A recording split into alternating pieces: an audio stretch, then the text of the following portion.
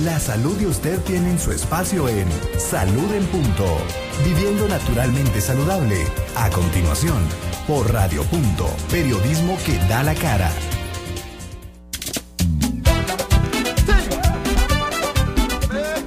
Tengan ustedes muy pero muy buen día en esta mañana un tanto fresca del sábado 30 de noviembre del año 2019. Hoy, como si nada, pues dándole la despedida a este 11º mes del año, ya abriendo nuestros brazos a esa recta final de despedida de este capítulo 2019.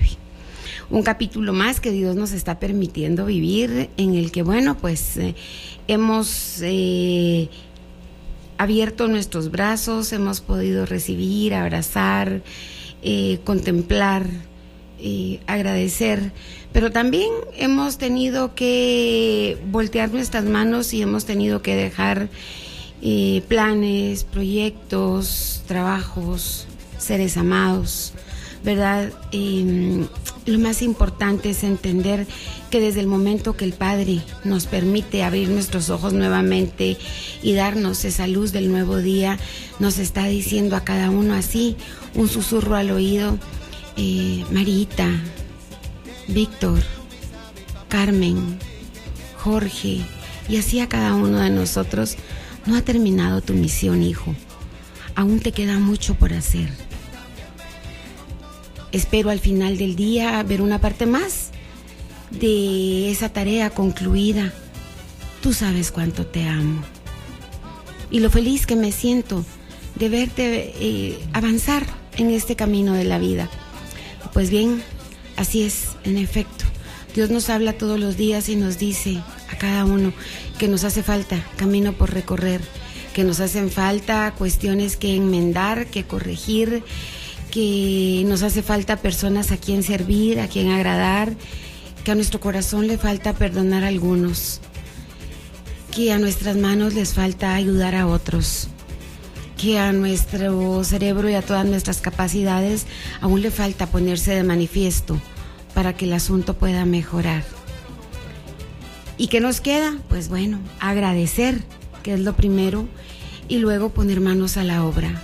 Porque el Padre también está poniendo en nosotros un plan perfecto, un plan divino para el que venimos diseñados. Así es de que por cada día que hemos logrado vivir hasta hoy, que es 30 de noviembre de 2019, mil gracias, Dios. Mil gracias de verdad, mil gracias, Padre, por cada cosa sencilla, grande, pequeña, buena, no tan buena, que hemos podido recibir. Gracias de verdad, Padre. Así es de que juntos vamos a hacer una pequeña oración de agradecimiento para iniciar con buen pie este programa del sábado 30 de noviembre. En esta mañana, Padre bueno, te queremos dar infinitas gracias, Señor. Sabemos que no nos alcanzaría la vida misma para poder postrarnos ante ti y agradecerte por cada una de las cosas que nos das.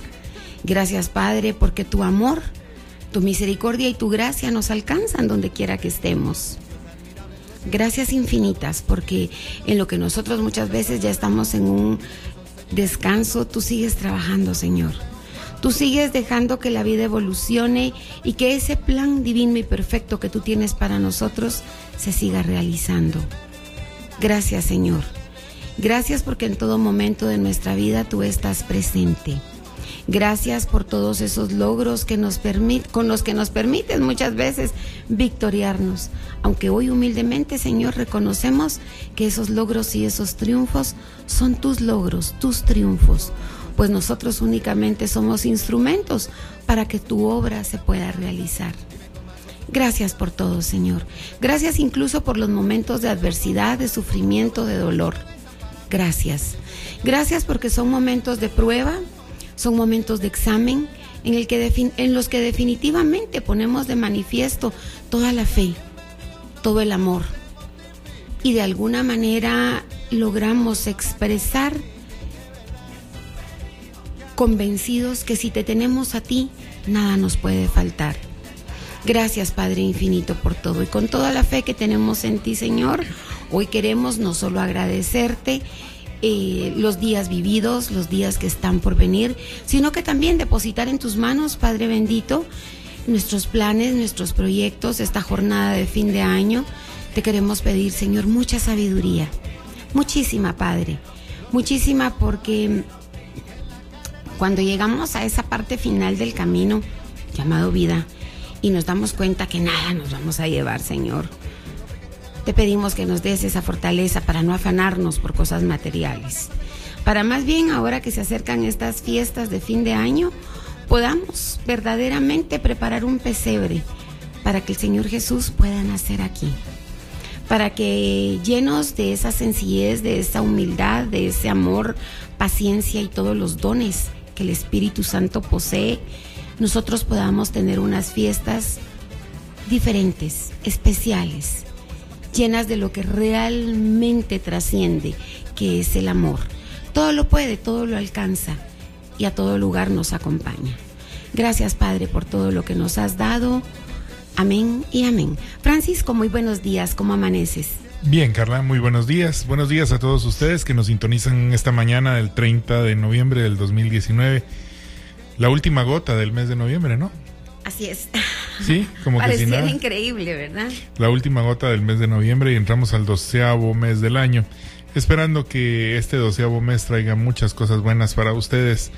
Agradecemos la oportunidad al creador, a los directores de esta empresa que nos permiten poder estar al frente de estos micrófonos en esta mañana, tratando de compartir con ustedes lo que más nos gusta, que es la forma directa de poder ayudar en cuerpo, alma y espíritu a todos los que nos sintonizan. Gracias entonces por estar en nuestra sintonía. Hoy tendremos un programa interesante, cerramos un ciclo para nosotros muy muy importante, diría yo, en este año 2019. Y les digo cerramos un ciclo porque hablamos de un tema que es apasionante. Para nosotros la metamedicina, diría yo, es el fundamento del trabajo que nosotros hacemos, entender la enfermedad desde la lógica y tratar de cambiar esa información que muchas veces tenemos en nuestro cerebro y que es detonante de enfermedad. Tal y como lo decía el doctor Hammer, Carla Reicher Hammer, decía, es bastante extraño que en la era de la informática nadie haya pensado que el cerebro, ordenador de nuestro organismo, pueda ser el responsable de todas las enfermedades. Entonces, haciendo honor a ese tipo de frases, a ese tipo de pensamiento, a ese concepto que nos ha acompañado a nosotros durante años, hoy cerramos este ciclo de hablar sobre metamedicina, cómo ayudar al cuerpo a resolver el conflicto. Hemos tenido 3 programas, desde hace 2 semanas venimos trabajando con esto, ¿verdad, Carla? No miento, hace una semana fue que empezamos cabal, hace 7 días. Así es. Hablamos de metamedicina, luego fuimos el miércoles a hablar de algunos conflictos y de cómo se ordenaban las ideas y a partir de ahí podíamos enfermar. Y hoy hablamos de cómo resolver. Hemos compartido con nuestros amigos una tabla, con los amigos que nos sintonizaron el día miércoles, una tabla para poder ordenar esta idea, y hablaremos de este y otros conceptos que usted puede aplicar para que las manifestaciones de equilibrio y de desequilibrio se hagan presentes en su vida. Hemos de decir también de que no todas las enfermedades son detonadas por la emoción o por lo que usted no ha sabido superar o abordar. Tenemos que decir de que existe un orden también específico relacionado con patologías, y eso no lo podemos obviar, con disfunciones orgánicas funcionales que nada tienen que ver con ese entorno emocional, pero hay que entender de que las emociones son gestoras dentro de nuestro cuerpo y que el cerebro humano, como una computadora, recibe nuevamente información que va procesando poco a poco, almacena, comunica con otros centros y ordena o desordena de la manera adecuada. Entonces hablaremos de este tema por demás interesante, por demás apasionante para nosotros, y nos permitirá ampliar sus horizontes para poder curar. Esa es la finalidad de este programa. Ha sido siempre el llevar la salud a su hogar. Así que esperamos que usted tome nota de estos consejos importantes. Recuerde de que estamos acá todos los sábados de 9 a 11 de la mañana y que será un gusto el poder compartir con usted también en nuestra zona de preguntas y respuestas más adelante. De momento no me queda nada más que invitarlos a que se queden con nosotros. Vamos a comenzar esta mañana con positivismo, llenos de alegría, llenos de bendición y desde luego con nuestra zona de reflexión que es tan esperada. No sé si quieras agregar algo más, Carla. Pues no únicamente aperturarnos a esta reflexión de la mañana, porque definitivamente no es que no sepamos lo que en las reflexiones se trata. De hecho, el contenido de ellas lo llevamos en el corazón. Pero es importante hacer estas reflexiones porque nos sirve como a manera de refrescar nuestro conocimiento, a manera de devolvernos a ese estado de conciencia, de cambiar muchas veces las cosas o de darnos cuenta que vamos bien en el camino y poder continuar con paso firme, ¿verdad? Si estamos entre los que tenemos que hacer un alto y tal vez enmendar, pues bueno, hoy es un muy buen momento para hacerlo. Siempre es un buen momento para empezar cambios positivos y para pensar en que tenemos cada día la oportunidad de ser mejores y de poder brillar así como el Padre lo diseñó para cada uno de nosotros. Sin más, entonces, les damos la más cordial bienvenida, no sin antes recordarles nuestras vías de comunicación para que participe con nosotros esta mañana, el 2412-9590 y 2412-9570, que ya Juanito finamente atiende para ustedes, y desde luego el 5510-4012, que es nuestro teléfono de WhatsApp en cabina, que recibe directamente los mensajes acá, yo los estoy viendo ahora. Esperamos su participación activa en esta mañana. No está de más el recordarles de que el 5663-5111, que es nuestro número de WhatsApp en clínica, también está activo y que será una importante vía de comunicación en esta mañana. Esperamos de que esta mañana traiga entonces muchas bendiciones para ustedes, mucha paz para sus hogares y mucha salud para sus cerebros y sus corazones. Con esto vamos a ir a nuestro primer corte comercial y al volver más de su programa. Recuerde, somos Salud en Punto. Para que usted pueda vivir naturalmente saludable, ya volvemos.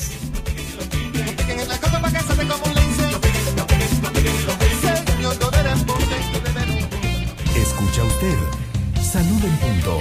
En un instante continuamos.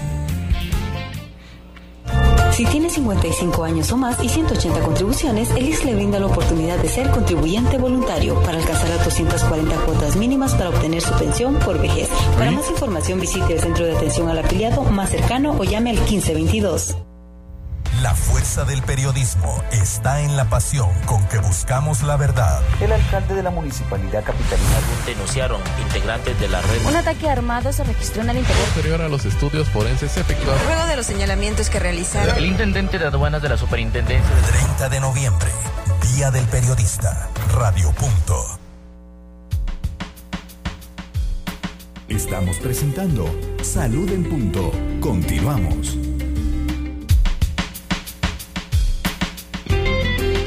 Comenzamos esta mañana, como ya es costumbre, con la zona de reflexión, pidiendo a Dios que ponga las palabras que ustedes necesitan escuchar en nuestras bocas y que estas palabras toquen la puerta de su corazón. Tenemos historias interesantes para compartir con ustedes y la primera, que se titula Los rayos del sol, nos invita a prestar atención a todos esos detalles que nos rodean. Todos los días, cuando me dirijo a mi trabajo, puedo apreciar cuando el sol se pone. Es un paisaje maravilloso que se ha convertido en un recordatorio de las misericordias que Dios tiene en mi vida. Siento que Él está ahí cuidándome y que me ha preparado un nuevo día, desde luego pensando en mí. Cuando miro el sol puedo estar tranquilo porque sé que Dios estará conmigo todo el tiempo. Pero hoy, al llegar a la calle principal, me di cuenta de que todo estaba muy nublado. Yo no sé si usted se dio cuenta. Había mucha niebla, el día se miraba oscuro. Me llamó mucho la atención porque recordé que siempre después de una tormenta, con lluvias, con fuertes vientos y el cielo nublado, aparecía la claridad. Pensé entonces que no iba a ser imposible ver el sol en medio de tantas nubes. Y efectivamente fue así. Debido al clima, mi visibilidad se nubló. Los nubarrones cubrían completamente el lugar donde antes solía divisar mi regalo, y me refiero a mi regalo en el paisaje que me rodeaba. Sin embargo, también seguí mirando con un poco más de detenimiento y pude apreciar que aún en medio de las espesas nubes, los rayos del sol se abrían espacio para llegar hasta mí. Esto me recordó aquellos momentos en mi vida en donde si nosotros prestamos atención, pareciera que todo está nublado, pero resulta siendo no así, porque siempre tenemos a Dios cerca. Hay que decirte que las tormentas muchas veces son muy fuertes, tan fuertes que pareciera que Dios no es visible, como en situaciones más alegres y turbulentas en nuestra vida. Sin embargo, aquellos rayos de luz me permitieron entender que inclusive en aquellos momentos de dificultad y problemas y situaciones que sencillamente no estoy esperando ver a Dios, aparece. Porque desde luego todo lo siento en mi contra y las circunstancias parecen callarlo o opacarlo, porque ese sería el término exacto. Aún puedo ver que Él sigue obrando detrás de las nubes, pero sigue obrando. Entendí que la tormenta y que las nubes no removieron al sol, simplemente lo ocultaron de mi vista, igual que ocurre con los problemas. Ellos no pueden destronar a Dios. Él continúa en su lugar. La tormenta solo me impide verlo temporalmente. Es en este momento que no puedes muchas veces girar y creer que Dios no existe o que dejó de cuidarte. De ninguna manera. Lo que necesitamos es mirar con más detenimiento. Desde luego, nos podría costar un poco, porque hay días que son muy nublados. Pero si lo hacemos, vamos a poder ver aquellos rayos aún en medio de la tormenta, recordándonos que Dios no se ha ido y que hará todo lo posible para atravesar aquella tormenta y llegar hasta mí. Durante todo el camino no pude ver el sol en su esplendor y sé que la tormenta a lo mejor o las nubes duran unas horas más. Pero una vez que pasen podré ver de nuevo la luz del cielo y lo veré allí. Mientras tengo este cielo gris, nubes, preguntas, temor e incertidumbre llegan a mi vida. Hoy te invito, al igual que como mi cerebro, que confíes un poco en que volverás a brillar y tendrás un sol radiante cerca de ti. ¿Puedes tú confiar en estos tiempos de dolor y tristeza y de preocupación que van a pasar? ¿Te atreves a creer que en un tiempo esta situación, que a lo mejor es difícil para ti hoy, será tan solo un recuerdo más? Estoy seguro que puedes. Y esa certeza me la da la palabra de Dios que nos acompaña todos los días. Porque Dios así lo prometió en su palabra. Toma un tiempo para mirar con detenimiento hoy y observar los rayos de Dios alcanzándote aún en medio de la tormenta. Ese va a ser un gran regalo para poder comenzar el día hoy, ¿verdad, Carla? Todo pasa. Nada es eterno. Pasan las cosas buenas, las cosas no tan buenas. Todo pasa. Lo único que tenemos que pedirle al Señor es que nos dé paciencia. Cuando vengan las cosas buenas, pues darnos esa sabiduría para el tiempo de la contemplación, el deleite, el disfrutar, pero sobre todo el agradecer. Y cuando vengan las cosas no tan buenas, pues también agradecerlas. Y por muy oscuro que se pinte el panorama, entender que cuando más, pero más oscuro, cuando más negrito estamos viendo, es porque ya prontito, a la vuelta, seguramente está la luz de nuevo. Porque el Padre no nos pone más carga de la que podemos tolerar. Él es perfecto, Él sabe. Él nos conoce incluso desde antes del vientre de nuestra madre. Así es de que en justa medida pues pasamos por el crisol. Recuérdese usted que no puede existir la joya si aquel metal precioso no es pasado por el crisol. De la misma manera, nosotros no podemos ser pulidos y muchas veces no dejamos que cuestiones como la tribulación y el sufrimiento pues de alguna manera hagan esa parte de formarnos, de esculpirnos, de hacer de nosotros un verdadero tesoro. Es importante decir, Carla, de que los tiempos difíciles pasan. Por muy difíciles que parezcan, al igual que las tormentas y las nubes, seguirán su rumbo y se alejarán de nosotros. Hay un cuento muy conocido que nos relata la historia de un joven que cada mañana se ocupaba en ordeñar sus vacas, para luego salir y vender la leche, ganando de tal manera el sustento para su familia.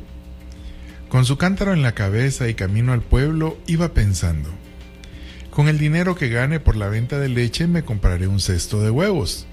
De estos, pronto nacerán pollitos. Y cuando crezcan venderé y me compraré un cerdo.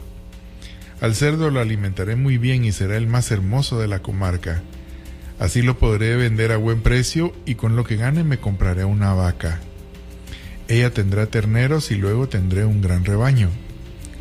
Estaba tan contento con sus sueños que comenzó a bailar y a dar saltos de alegría, con tan mala fortuna que se le cayó el cántaro y se le rompió contra el suelo. El joven, bastante preocupado, se lamentaba pensando: me veía dueño de una granja y ahora no tengo ni siquiera la leche para vender el día de hoy. La pregunta que tenemos que hacernos hoy es: ¿cuántas veces nos hemos visto como este joven, llenos de sueños, planeando el siguiente proyecto, ya sea una boda, algo familiar, un viaje o tantas cosas, pero de repente algo inesperado sucede? Se empiezan a cerrar las puertas y parece que todo se está terminando. Incluso nuestra fe, tan sólida en otros momentos, y ahora la vemos debilitarse día a día.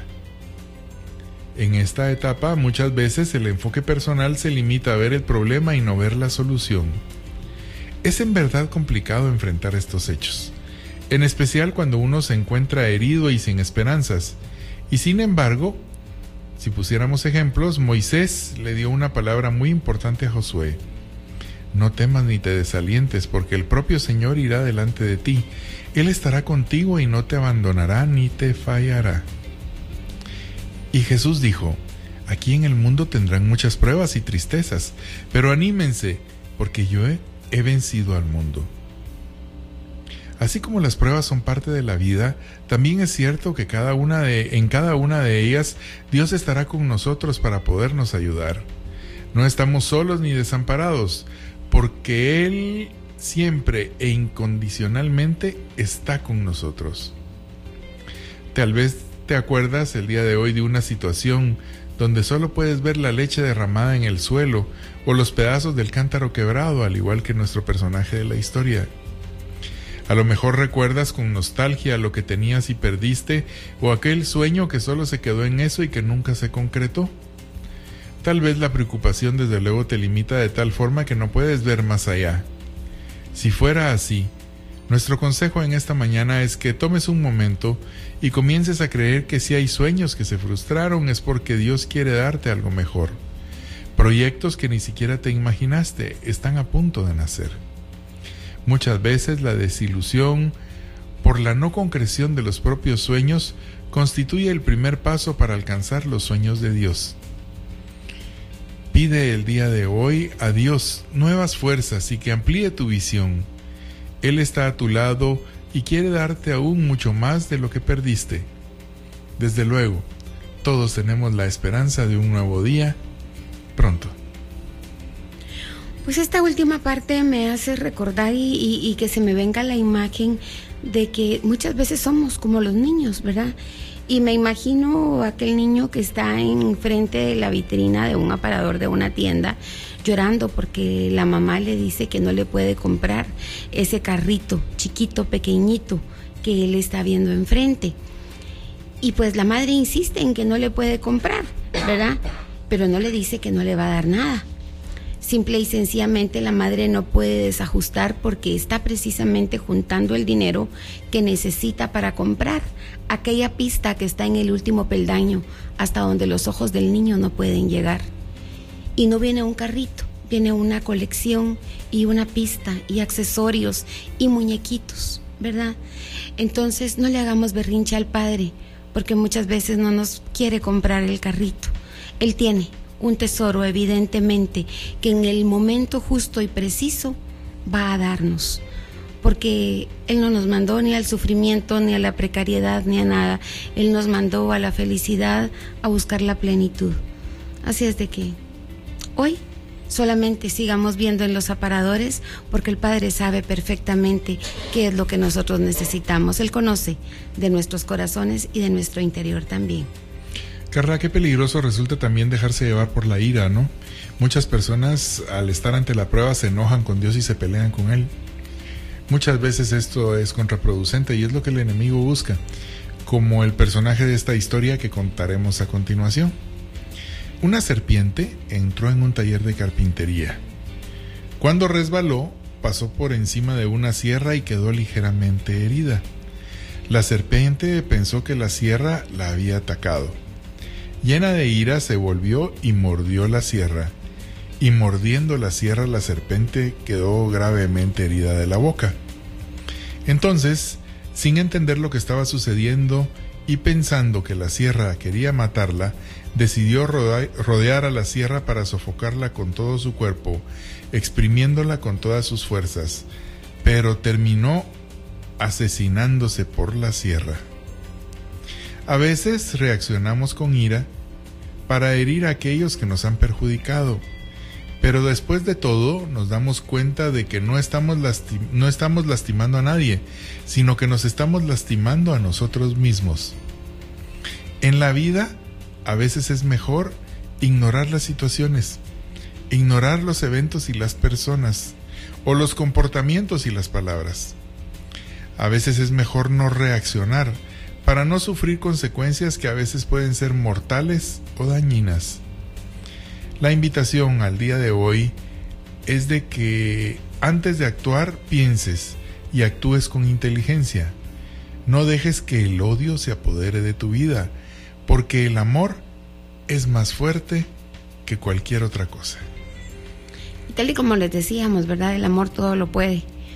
El amor todo lo perdona, todo lo logra, todo lo alcanza, ¿verdad? Vea usted, pídale un favor a alguien de mala gana, con mal vocabulario, con esa calidad impositiva, con esa carga, y va a ver usted que se vuelve difícil el que ese alguien pueda hacer las cosas, o por lo menos el que las haga con gusto y con amor por usted. Pero cambie un poquito esas características y pídalo con amor.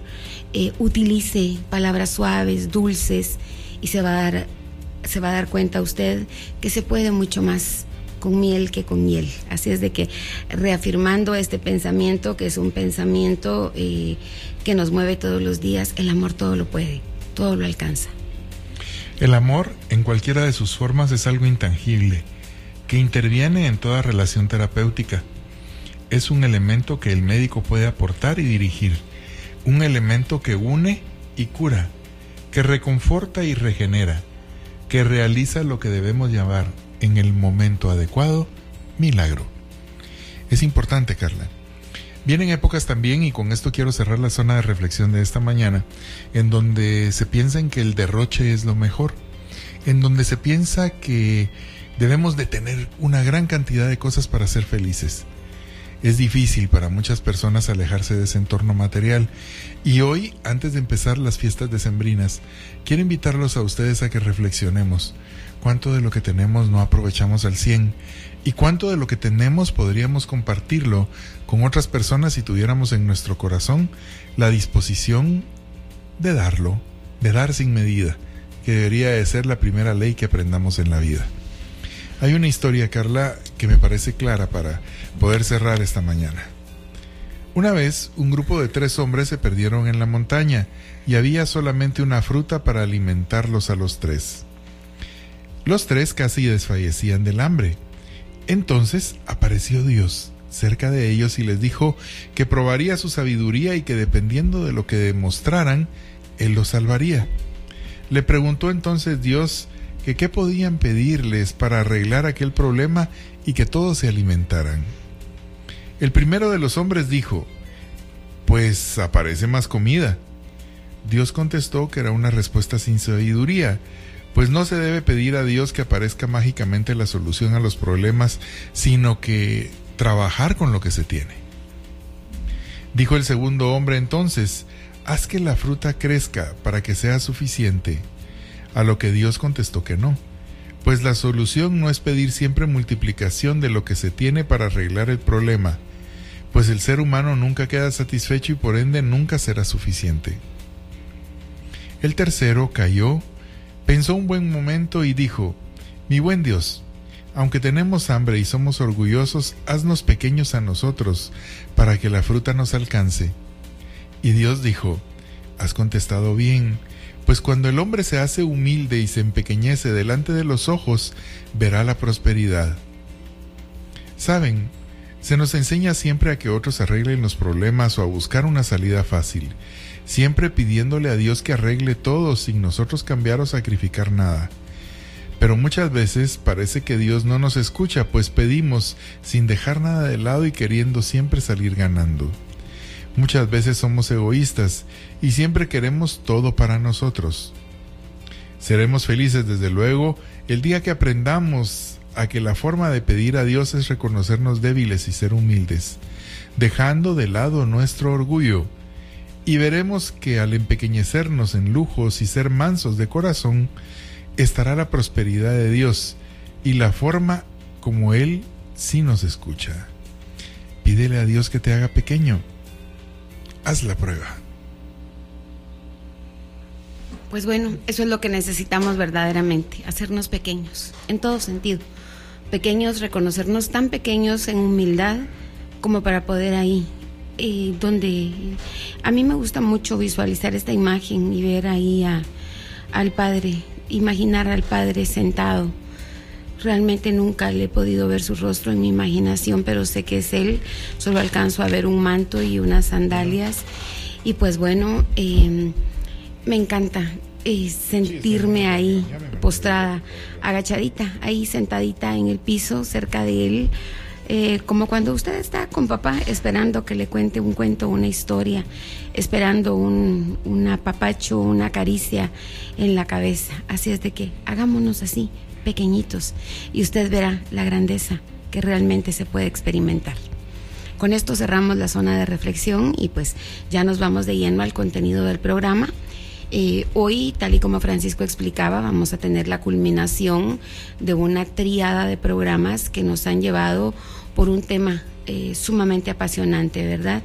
La metamedicina, y ver cómo nuestras emociones verdaderamente pueden ser el génesis, pueden ser el origen de muchos de los problemas que tenemos. Y también cómo, pese a que tengamos excelentes tratamientos de cualquier tipo, ya sean químicos o naturales, pues muchas veces no se logran resolver los problemas de salud. ¿Y por qué es? Porque ese conflicto inicial pues todavía se encuentra en plena evolución, ¿verdad? Así es de que vamos a la parte final de este tema, que es una parte pequeñita. Hoy ofrecimos programa de preguntas y respuestas, así es de que vamos pronto a eso para poder luego iniciar con todas las dudas que usted pueda tener. Vamos a nuestro tema central.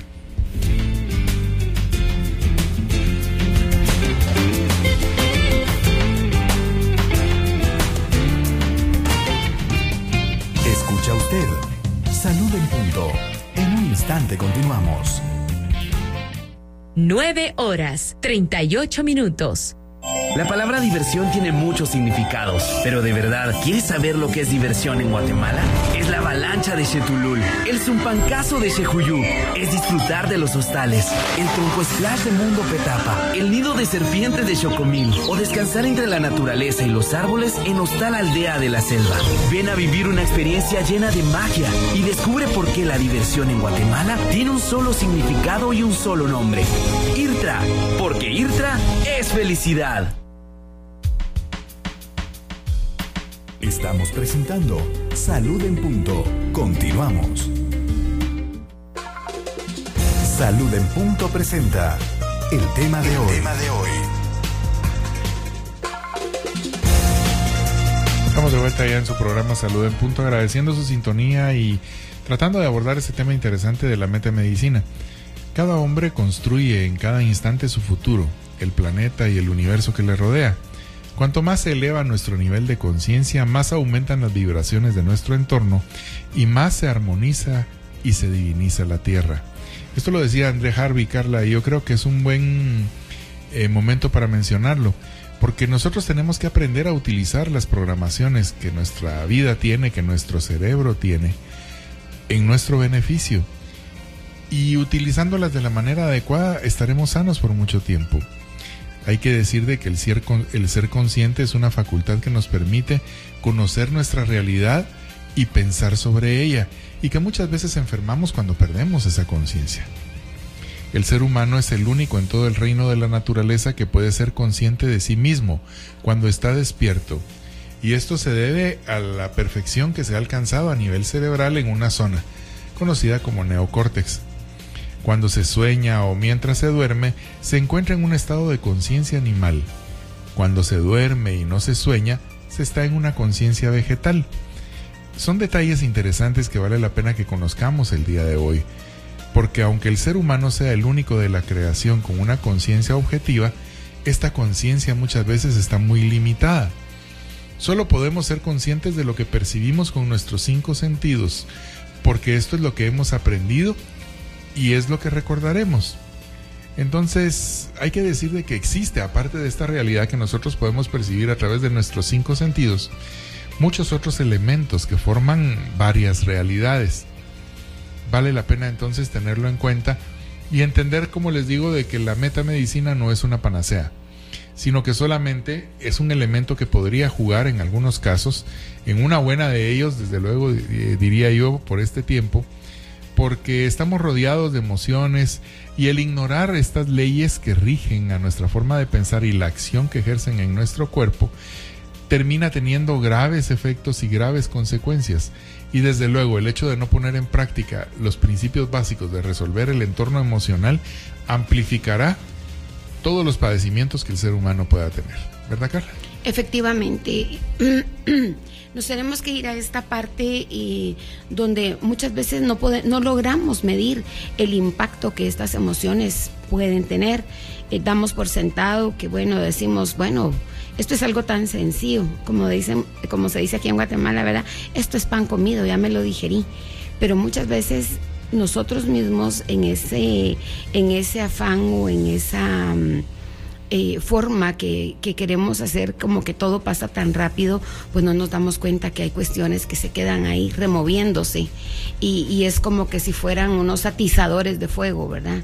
Porque lejos de ayudar a que se apague aquella chispita que había, pues lo que hace es revolverlo y hacer que esto pues se incremente de cierta manera que cuando esto ya está nuevamente bien, pero bien prendido, empezamos a tener problemas a nivel de nuestro campo de salud física, ¿verdad? Así es de que es muy importante. El inconsciente se puede convertir, Carla, en uno de nuestros peores enemigos, si no lo sabemos manejar de la manera adecuada. Definitivamente que sí. Este es un punto en el que tenemos que tener conciencia, porque hay una parte, y por eso es tan importante la autoobservación.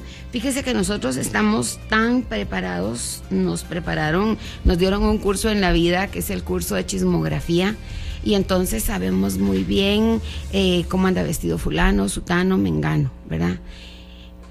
Es tan cierto que hay veces que le dicen a uno, mire, ¿y qué ropa cargabas el lunes? Ay, el lunes, déjame ver. Ay, no, es que me estás preguntando de que ya es jueves, no me recuerdo ni qué me puse el lunes. Pero si usted le pregunta a alguien, mira, ¿te recordás que el domingo que andábamos en la calle vimos a fulanita de tal? ¿Te recordás que cargaba puesto? Ay, yo le aseguro que inmediatamente usted le dice, ¿no te recordás cómo andaba? ¡Hala! Pero se andaba fatal, era una caja fuerte aquella pobre, pero ni siquiera nadie le encontraba la combinación, ¿verdad? O sea, sí lo podemos recordar, porque estamos muy observadores al exterior, ¿verdad? Y le estoy hablando de un día anterior a lo que le estaba preguntando, pero cuando nos preguntan cosas nuestras, no las sabemos. No las sabemos. Ese es un ejemplo bien claro, Carla. Muchas veces le preguntas a la gente en clínica, ¿y qué desayunó el día de ayer? Y no tienen la capacidad de recordar. No. ¿Por qué? Porque nos hemos también automatizado, ¿verdad? Hay muchas cosas que no las hacemos bajo ningún estado de conciencia.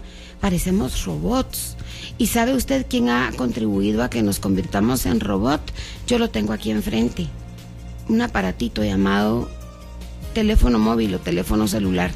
Sí, de tal manera que hacemos muchas cosas sin ni siquiera darnos cuenta. Alguien me decía hace unos días, uy, ¿a qué hora metí esto en mi bolsa? Entonces yo le decía, ¿cómo te ibas a dar cuenta si no te desprendiste del celular ni siquiera un momento, ¿verdad? O, uy, ¿a qué hora?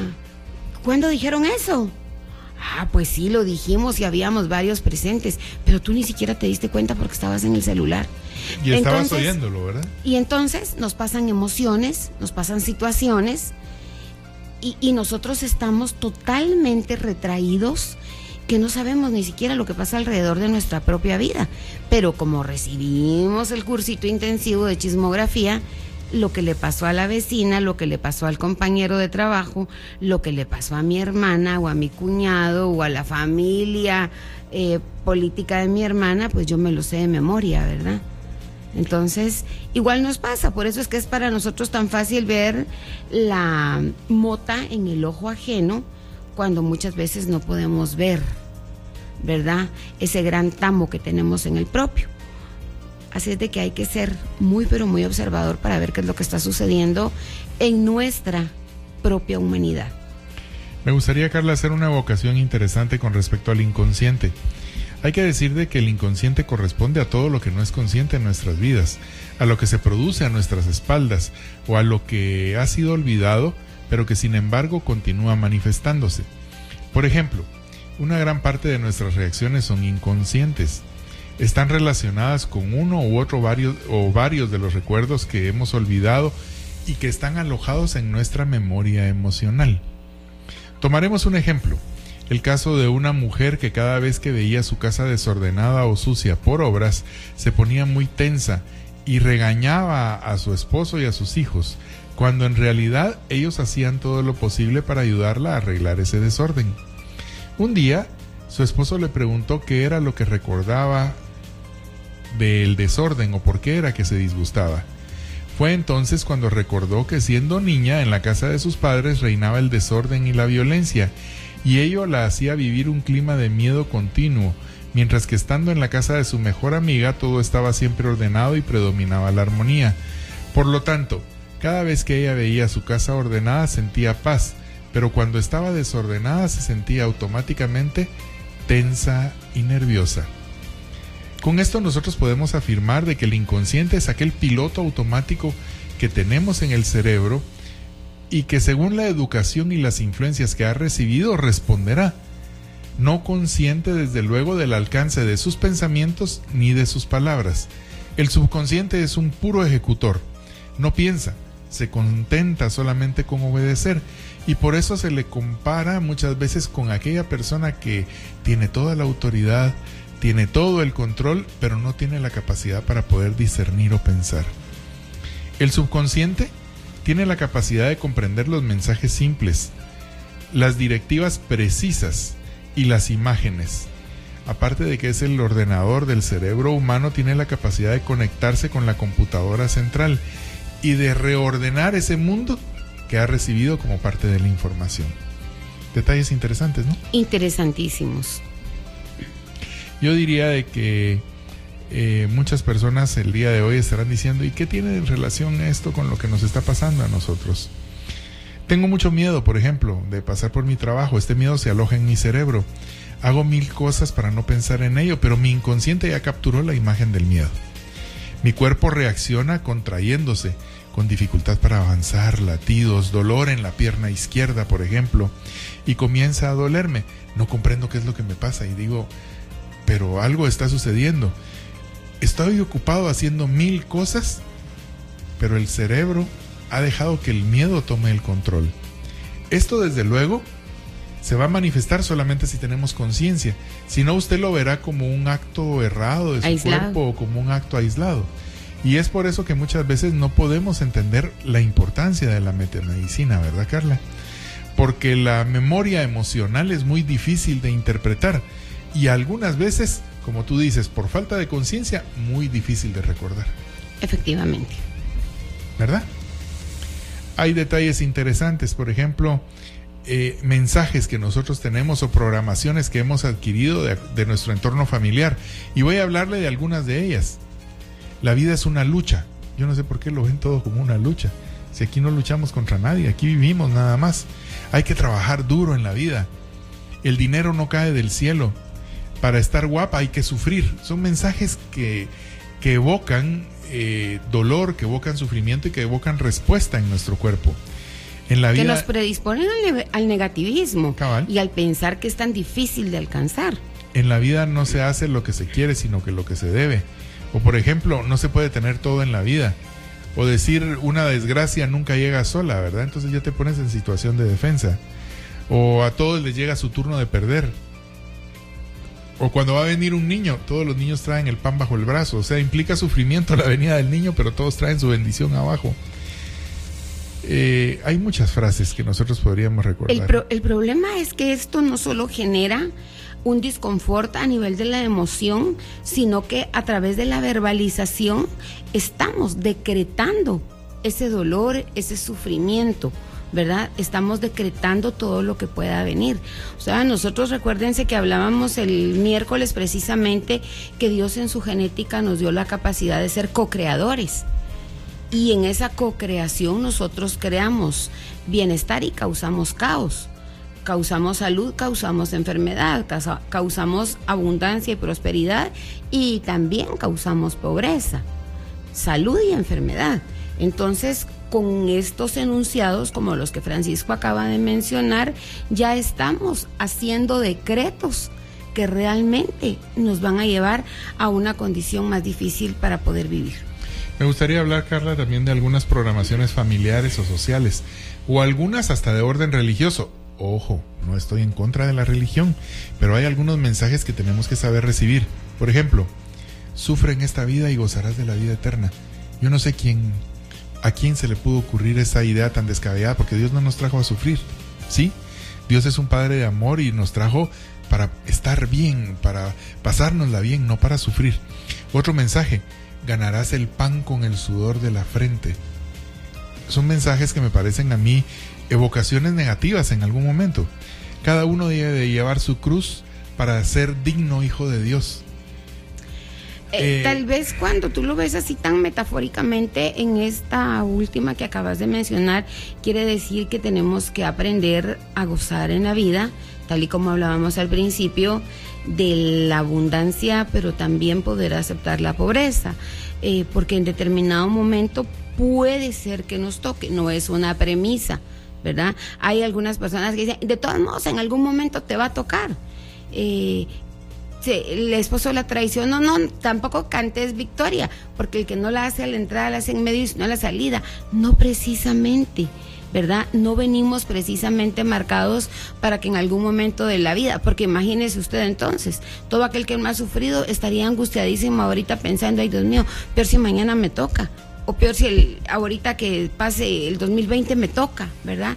Pero no marquemos nuestra vida, no decretemos cuestiones negativas a través de un supuesto positivismo.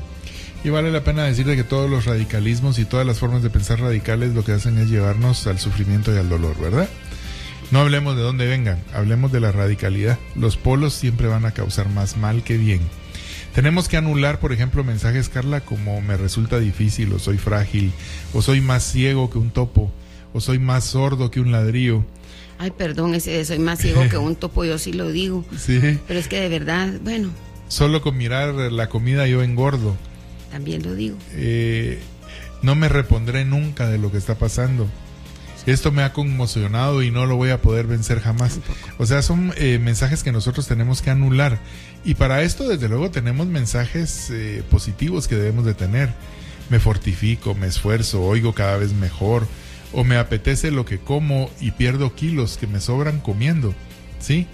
Hay que decir de que hay muchas maneras de poder cambiar estas formas de pensamiento, anularlos y no generar síntomas, porque por ejemplo, cuando digo no tengo fuerza, genero la debilidad. Cuando digo no tengo energía, genero cansancio. Cuando digo siempre tengo que aguantarme, genero estreñimiento. Cuando digo me ahogo, genero asma, genero problemas respiratorios. Cuando digo no puedo digerir esto que me está pasando, me estoy generando problemas gástricos. Cuando digo no puedo tragar, estoy generándome desde luego problemas en el esófago. Y en la asimilación. Sí. Cuando digo esto me quema, por ejemplo, estoy produciéndome acidez en el estómago. Estoy harto de lo que sucede, me estoy hinchando. Entonces son mensajes que nosotros tenemos que aprender a cambiar. Si digo, por ejemplo, me preocupa y me angustia mucho, estoy generándome problemas en el hígado. Y si digo, lo tengo aquí atravesado en la garganta, los sentimientos de ahogo o los problemas respiratorios podrían empezar a aparecer. Entonces vale la pena ir cambiando todos esos mensajes negativos, Carla. Hay que decir de que Nuestra vida está llena de mensajes y tenemos que saber interpretarlos, recibirlos, procesarlos, quedarnos con lo bueno y sacar lo malo. Ese es el principio básico para poder curar por medio de metamedicina. En conclusión, siempre es importante el proceso de desaprender. Antes nos decían, no, es que hay que aprender, hay que aprender, hay que aprender. Pero también tenemos que entender que existen los espacios, aunque sean en energéticos, existen espacios. Y muchas veces hay que dejar las cosas viejas, ¿verdad? Si yo a usted hoy le compro algo bien sencillo que todos hacemos, ¿verdad? Hoy usted revise esa gaveta o la cajita o el lugar donde guarda su ropa interior, sean calzones o calzoncillos. Y hoy vengo yo y le digo en la tarde, mira, hoy nos vamos a ir de compras. Es más, vamos a renovar todos esos que tenés, porque el que no tiene ido el elástico tiene hoyito y está picado, y el que no, ya te queda, este te queda flojo, este te queda muy apretado. Entonces nos vamos y nos vamos de tiendas. Y hoy mis amigas, nos vamos a comprar calzones. Dígame usted dónde va a guardar todos estos nuevos, si en la cajita, en la gaveta, en el ropero, en el closet, usted tiene aquel cachivachero que no sirve para nada. Tendría que añadir la pierna de uno con la cintura del otro, o hacerse nudito para que no se le caiga. No hay espacio. Igual es el aprendizaje. Hay que sacar todas aquellas viejas costumbres, hay que sacar todas aquellas viejas creencias que realmente no nos representan nada positivo. A mí me molesta mucho. Acabo de estar en una cuestión trágica y alguien a quien yo quiero mucho le oí la expresión y le dije, cancela eso, porque me dijo, es que nos reímos tanto el fin de semana pasado que por eso es que ahora estamos llorando. Y me le he quedado viendo yo con una cara, y de seguro yo soy algo juda, entonces los ojos, aparte que los tenía como chirmol por llorar, ya casi se los escupí encima, y le digo, no digas eso. El Señor no nos va a dar mal porque estamos felices, porque estamos contentos, porque nos hemos reído. Sí, no te van a castigar. Entonces, aquí inmediatamente hay mucha gente que dice, déjate de estar riendo así, porque después de esas tus risadas vas a parar llorando. Te va a venir el sufrimiento. Y entonces, aunque estemos atorados de la risa por dentro, mejor nos reímos así como que para adentro, porque ya sentimos que si nos terminamos de reír, el lunes nos dan la mala noticia, o el martes o el miércoles, hasta que se nos olvida, ¿verdad? Pero no podemos seguir teniendo esos viejos aprendizajes, porque entonces no le damos cabida a lo nuevo. Hoy bote toda esa caja que no sirve y veamos, traemos una caja nueva donde nos venimos y les estamos hablando de metamedicina, les estamos hablando de programación neurolingüística, les estamos hablando de bioneuroemoción. Aquí vienen herramientas nuevas, efectivas, comprobadas científicamente, que pueden darnos lo que nunca hemos tenido. Hay que aprender cosas nuevas, ¿verdad? Entonces vienen métodos de curación, métodos para recuperar la salud, que no consisten precisamente en tenerme que inyectar cada 4 días o en volverme dependiente de un medicamento químico o natural, sino que en dejarme a que yo como ser humano pueda ser libre y sano a la vez. Cambiar mis viejas costumbres de alimentación para optar por nuevas costumbres, porque culturalmente antes no se sabía, hoy ya lo sabemos, la ciencia lo soporta, y entonces ir en ese proceso, eso se llama precisamente evolución, ¿verdad? Eso se llama evolución, y cuando empezamos a hacer este tipo de prácticas, salimos de lo que todos conocemos como subdesarrollo. Tal vez no lo va a hacer alguien llegando a la gobernatura de un país, pero sí lo vamos a hacer si muchos de nosotros desde nuestros hogares empezamos a hacer esos cambios que parecen tan pequeñitos, pero cuando muchos empezamos a cambiar, se ve reflejo en una sociedad. Vale la pena decirte que muchas veces las enfermedades son detonadas por causas intermitentes o que suelen presentarse de manera ocasional. Que en la enfermedad puede ser resultado de un conjunto de emociones acumuladas, eso no lo podemos dudar. La enfermedad de una persona puede significar también el decir, no ves lo que estoy sufriendo. Pareciera increíble, pero muchas veces trasladamos esa responsabilidad. La enfermedad se puede convertir también en una excusa para dejar una actividad o un trabajo que no se quiere hacer, o que nos sentimos incapaces por miedo a poder realizar.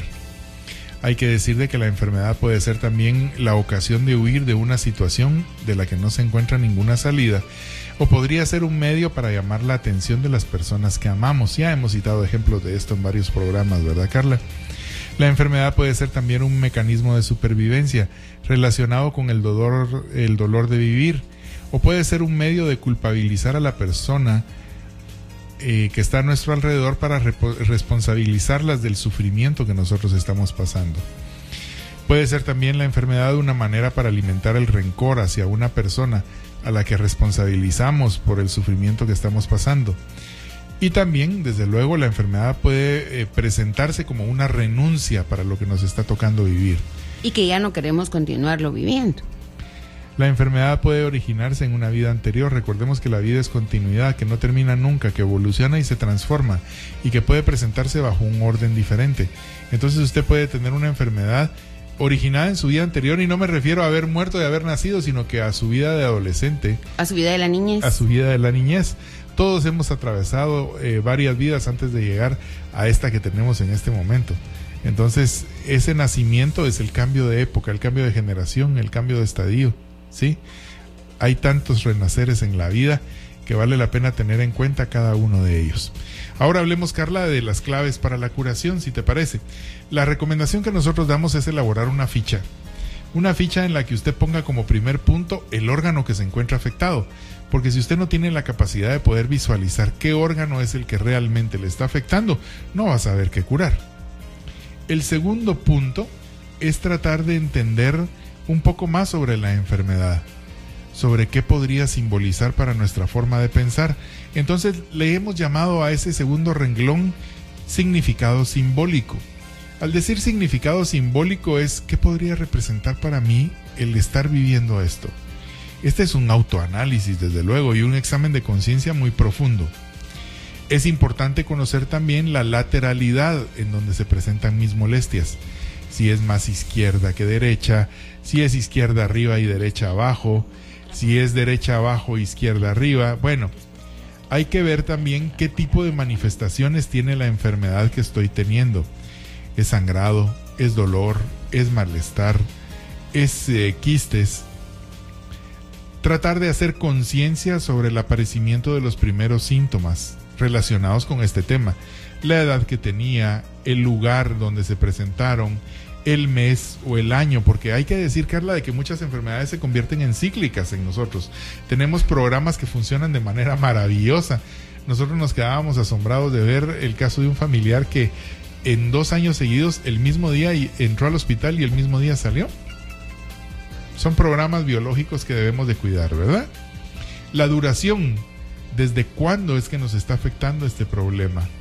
¿Hay algún suceso o alguna resonancia que usted pueda hacer con este problema? El punto más importante, diría yo, es evaluar las causas probables.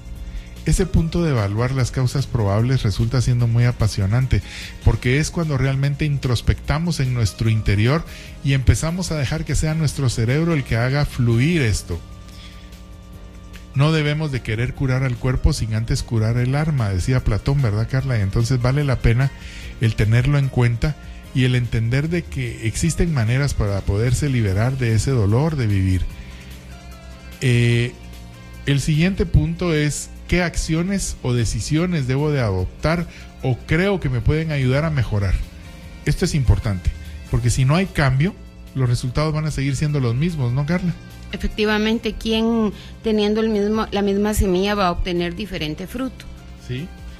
Luego hablaremos de la lección que esto me podría dejar en la vida y de las acciones que han sucedido después de yo tomar las decisiones adecuadas.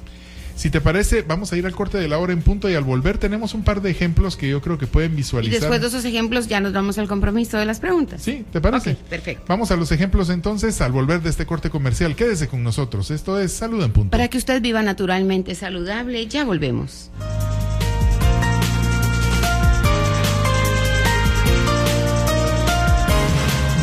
Horas, 5 minutos. Fiestas de fin de año en Guatemala. El ponche. El origen del ponche guatemalteco proviene de la época colonial. Se tiene noticias de su elaboración por recetarios del siglo XVII y en él se muestra una simbiosis de culturas, pues se utilizan no solo las frutas que existían en la Guatemala de la época, como las aportadas por los españoles en el momento de la conquista y colonización, que tiene mucho que ver con la cultura árabe, por el uso de frutas secas muy propias de Oriente Medio y que vino a Guatemala a través de la cultura española de épocas tempranas del Nuevo Mundo. Su origen es mestizo y propio de las ciudades de la antigua Guatemala y la nueva Guatemala de la Asunción. Más que una costumbre, una tradición muy nuestra.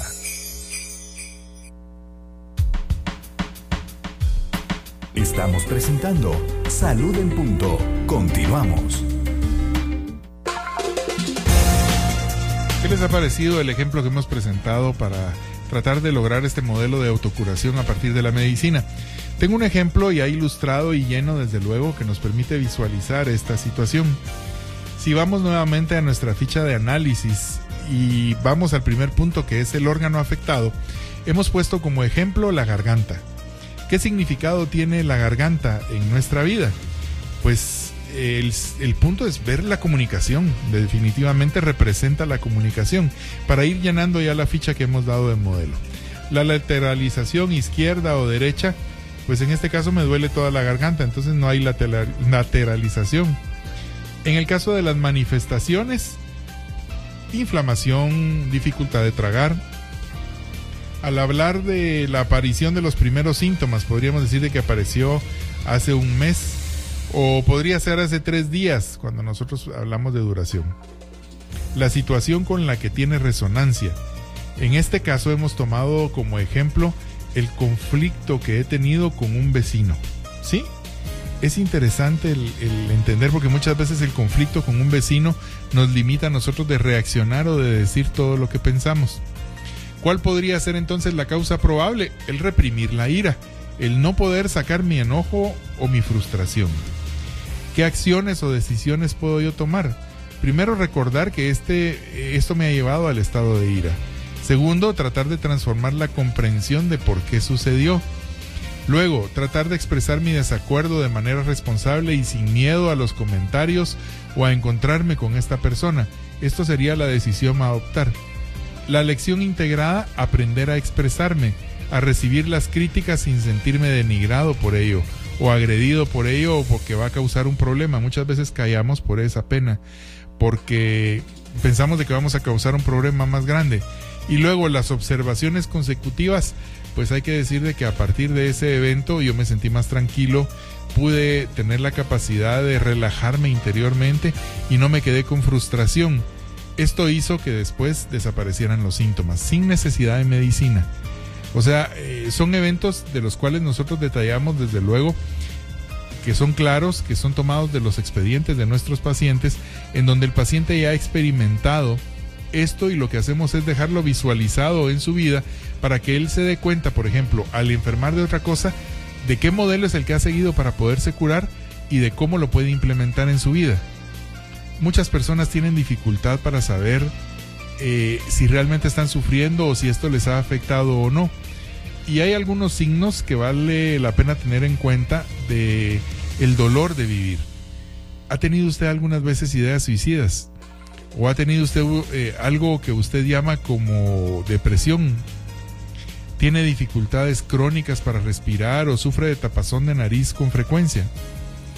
¿Ha padecido usted, por ejemplo, de hemorragias nasales repetitivas? ¿O de neumonía? ¿O tiene problemas de dolor de ombligo o dolor de estómago sin una causa explicable y de repente vinculado a eventos importantes en su vida? ¿Le cuesta estar solo? ¿O tiene dificultad con la soledad? ¿O tiene miedo a lo mejor que le abandonen? ¿Tiene problemas de dependencia? Hablo de dependencia en todos los órdenes, tal vez alguna sustancia o algún alimento, o es una dependencia afectiva lo que usted tiene. Pues vale la pena entonces prestar atención, observar cómo es que nos hemos desarrollado y a partir de ahí tratar de buscar soluciones. He de decirles de que esto es un proceso, que no se logran los resultados de la noche a la mañana, que tenemos que construir nuestra felicidad y nuestra salud. Así como muchas veces construimos nuestra desgracia con nuestra manera de pensar y nuestras actitudes. Entonces vale la pena decir de que todo forma parte de un proceso, que existen elementos que se pueden integrar a este proceso curativo, que muchas veces necesitamos de ayuda para visualizar de manera más clara esto. Yo he compartido con ustedes esta ficha por vía correo. Si alguien está interesado en conseguirla porque quiere ayudarse, puede enviarme un correo a saluden.gt@gmail.com. Yo con mucho gusto se la puedo enviar al revisar los correos al finalizar el día. Pero me gustaría cerrar este capítulo en ausencia de Carla, que fue a atender una llamada telefónica, diciendo de que la ignorancia engendra el miedo. El miedo engendra tensión en los músculos. La tensión de los músculos engendra dolor. Y al contrario, el conocimiento de nuestro cuerpo engendra serenidad y paz. La serenidad aporta la calma y la relajación física que impide que el dolor se extienda. Vale la pena decir entonces de que tenemos un camino que seguir. Hay muchas historias y muchas cosas que vale la pena evaluar el día de hoy, y con esto debemos de cerrar este tema. Creo de que ha sido un tema impresionante, que lo podemos abordar de manera individual con ustedes en cualquier momento en clínica, y de que todos estos elementos que se integran a este nuevo proceso de salud, a entender cómo funciona nuestro cuerpo, cómo están reguladas las zonas de nuestro cerebro y qué efecto podrían tener, se quedan ilustrados en esta historia. Un sabio peregrino que se dirige hacia un pequeño pueblo hindú encuentra en su camino al señor Cólera. El sabio le pregunta: ¿a dónde va tan temprano por la mañana? El señor Cólera le explica que ha recibido la misión de eliminar 500 almas de la tierra. Como habrá mucha gente entre los peregrinos y las condiciones higiénicas no serán buenas, este es el lugar para ejecutar mi misión, dice el señor Cólera. Pero cuando el sabio vuelve de su peregrinaje, piensa que el señor Cólera le ha mentido, puesto que en lugar de tener 500 almas, que son las que había dicho que se llevaría, se llevó a 1500. Y piensa: ¿y si le vuelvo a ver? En ese momento se encuentra de nuevo con él y le dice: ¿y las otras 1000 almas? ¿Qué pasó? Y el señor Cólera le añade: el señor Miedo también estaba ahí. Él fue el que ha cogido las otras 1000. Esta historia está llena de sabiduría, porque la cólera y el miedo pueden causarnos cuanta enfermedad usted se pueda imaginar.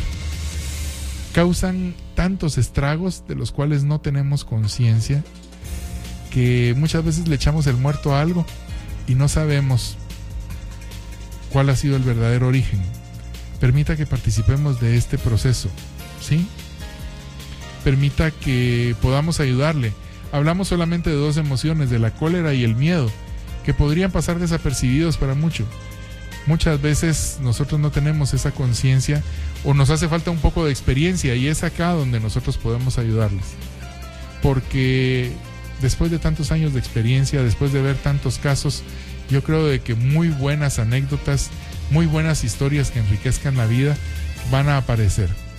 El control que tiene el miedo en nuestro cuerpo es terrible, y no digamos el de la ira, porque hay que decir, Carla, de que muchas veces el hombre sereno sabotea la existencia, pero por lo contrario, el hombre irritado reacciona, pierde las riendas de su vida, se vuelve ciego y se deja arrastrar por todos los procesos que le rodean.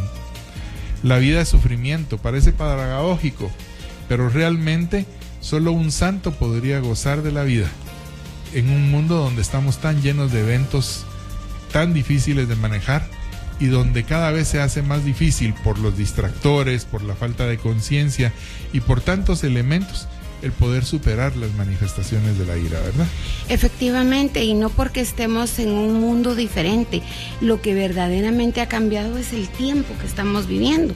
Antes el salir a conducir un día cualquiera pues se volvía algo placentero. Usted tenía la oportunidad de ir en su carro, ver el paisaje, ver las cosas, pues decía que el que iba en carro iba mucho más cómodo, acortaba el tiempo y la distancia. ¿verdad? Bueno, tantas cosas. Hoy por hoy salir en un carro es un verdadero caos. No podemos quitar esa parte de bendición de tener cómo trasladarnos, pero de fondo, en la parte estructural es un verdadero caos. Usted no se economiza tiempo, usted va totalmente cundido de estrés, lleva una serie de factores que lo dominan, ya sea que le causan miedo como un asunto de delincuencia o bien ira ante la irresponsabilidad que tienen muchos conductores porque han tomado el volante sin tener ningún tipo de preparación. Entonces, antes no se hacía el manejo de estas emociones de la manera tan frecuente como se hace el día de hoy, ¿verdad? Entonces, el mismo cambio que la humanidad y la sociedad han tenido en este proceso evolutivo también marcan cambio en cómo emocionalmente nosotros nos manifestamos y nos podemos sentir, ¿verdad? Hay gente que dice, es que yo no sé, es que sí estoy estresado, pero yo no sé de qué, si yo no tengo de qué estresarme. Esta frase yo la escucho muy seguido. Entonces me dice, doctora, pero es que yo no sé por qué, si yo realmente tengo mi vida resuelta. Sí, pero el que tenga usted una capacidad económica para vivir solvente no lo abstrae de todo lo que pasa en el mundo, ni de las emociones que tiene, ni lo abstrae tampoco de que si sus hijos tienen problemas, que si a nivel familiar haya desacuerdos, pues claro, eso de alguna manera va a incidir en su proceso tanto de salud como de enfermedad.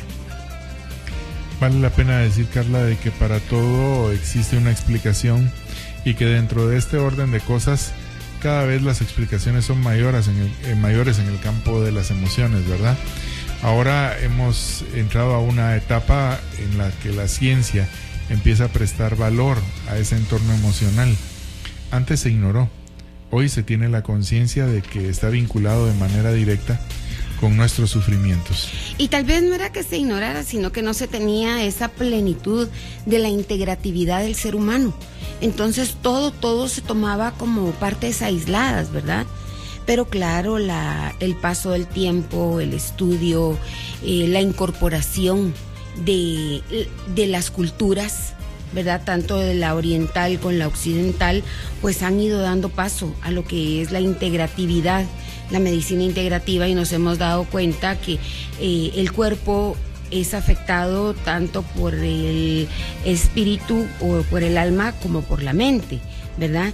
Y que lógicamente el cuerpo es únicamente el que se encarga de manifestar muchas veces esos desequilibrios que se dan, pero que todo funciona unido, vinculado estrechamente, ¿verdad? Entonces, yo creo que hoy por hoy estos avances que se han hecho son verdaderamente significativos en la vida del ser humano porque nos permiten, si bien la evolución y la tecnología nos ha llevado a procesos más avanzados de enfermedad, también la investigación nos ha llevado a procesos más avanzados para poder encontrar lo que es la verdadera salud. Vale la pena decir, Carla, de que quién tiene una lámpara para ponerla debajo de la mesa. La idea es hacer vida a un pensamiento de Osho que decía que un buen guía debe llevar a sus discípulos tan lejos como él ha llegado. Y la intención de llevar este conocimiento es esa, el poderles llevar a ustedes a información que a lo mejor no conocían o que se hacían muchas veces los locos, porque muchos de nosotros nos hacemos los locos al tener esta información y decimos, no, esto no va conmigo, esto no es para mí. Pero vale la pena decir de que muchas veces nosotros no estamos claros de que podríamos estar encerrados en una oscura caverna sin no poder ver nada, ¿verdad? Y que pasado un tiempo, si encendiéramos una luz, podríamos empezar a ver, pero si son muchas luces las que se encienden a partir de este proceso, nos perdemos. Si son muchas luces las que se encienden a partir de este momento, vendrá más claridad a la vida de todos. Pero por eso es importante que vengan las luces, pero que vayamos con acompañamiento. Porque si vemos todas las luces nos perdemos, entonces es necesario que nos enseñen un circuito, una secuencia para irlas utilizando en el orden que se requiere para que realmente vayamos hacia el punto de la claridad total, ¿verdad? Ponga usted todas las luces de la casa y de ahí usted no sabe a cuál dormitorio va a entrar.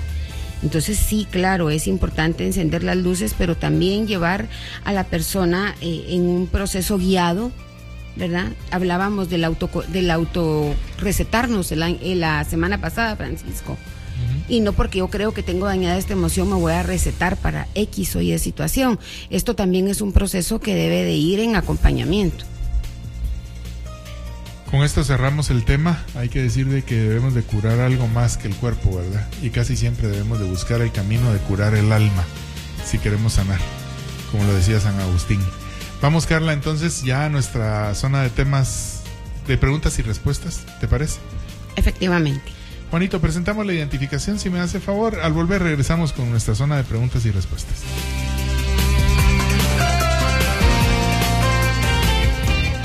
Escucha usted Salud en Punto.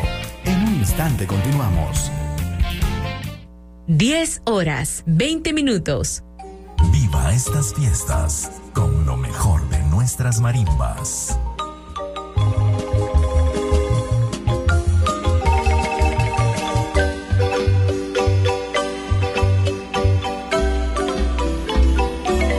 Al compás de la marimba.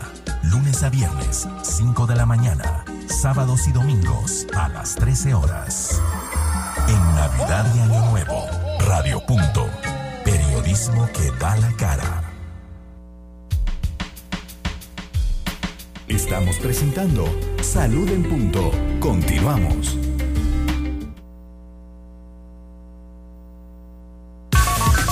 El consultorio de Salud en Punto atiende sus dudas. Llámenos al 2412-9570 y el 2412-9590.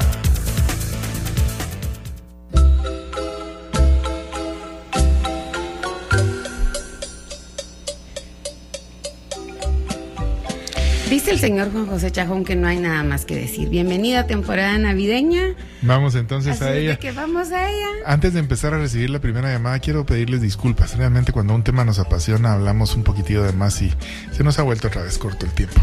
Pero realmente es un tema muy apasionante y muchas de las preguntas que ustedes lanzan son las que nos acercan a este tipo de temas tan profundos. Vamos a la primera pregunta, Carla. Así es, démosle paso. Bienvenida o bienvenido. ¿Con quién tenemos el gusto? Buenos días, qué gusto volver a oírlos. Doña Regina, muy buenos días. Fíjense que, como siempre, los temas de reflexión son maravillosos, excelentes, siempre nos dejan riqueza. Y también las consultas que hacen los demás pacientes, sí, sirven, de todo aprendemos. Así es. Que maravilloso. Pues bien, yo quiero preguntarles, la tiroides, ya sea hiper o hipotiroidismo, ¿puede afectar el corazón? Hay una dama de 76 años que el corazón parece caballo al galope y es una fatiga muy fuerte, muy intensa, muy dura, muy difícil de sobrellevar, que a veces parece que fuera el último día de la vida. Sí, sí. Entonces, bueno, eso, pero también porque es una deducción. En el siglo pasado, en el año 75, por hacer dietas de la luna, en luna llena y en luna nueva, ayunos de 25 horas. En 8 semanas se rebajó de las 132 libras a 99 en 8 semanas. Eso pudo haber causado el disturbio o a nivel tiroideo. Sí, entonces sí, eso. Y por supuesto, para todos, ustedes citaron varias reflexiones y una de ellas está en el amor. Entonces, en el capítulo 13 de la primera a los Corintios, el apóstol Pablo divinamente habló qué sí es el amor y qué no es el amor y cómo funciona, pero por último dice: el amor nunca falla. Y eso es tan cierto, lo hemos experimentado en familia. Muchísimas gracias, feliz día y saludos a todos. Gracias, muy bien. Vamos a la siguiente llamada, la recibimos. Muy buenos días. Aló, muy buenos días, doctor. Soy Francisco, ¿cómo está? Aquí en Misco. Díganos. Fíjese que yo tengo una duda. Hace tiempo escuché yo de que yo uso mucho el té de manzanilla, pero hervirlo dicen que es malo, pero no recuerdo bien si se puede hervir solo un minuto o no hay que hervirlo nada, solo apagar, o sea, solo se le echa y se apaga la hornilla para que no moleste el estómago, porque sí yo tuve ese problema que me provocaba ardores en el estómago. Gusto de escucharlos, los escucho al aire. Buen día. Gracias, Francisco, muy buen día. Muy buenos días. Muy buena pregunta.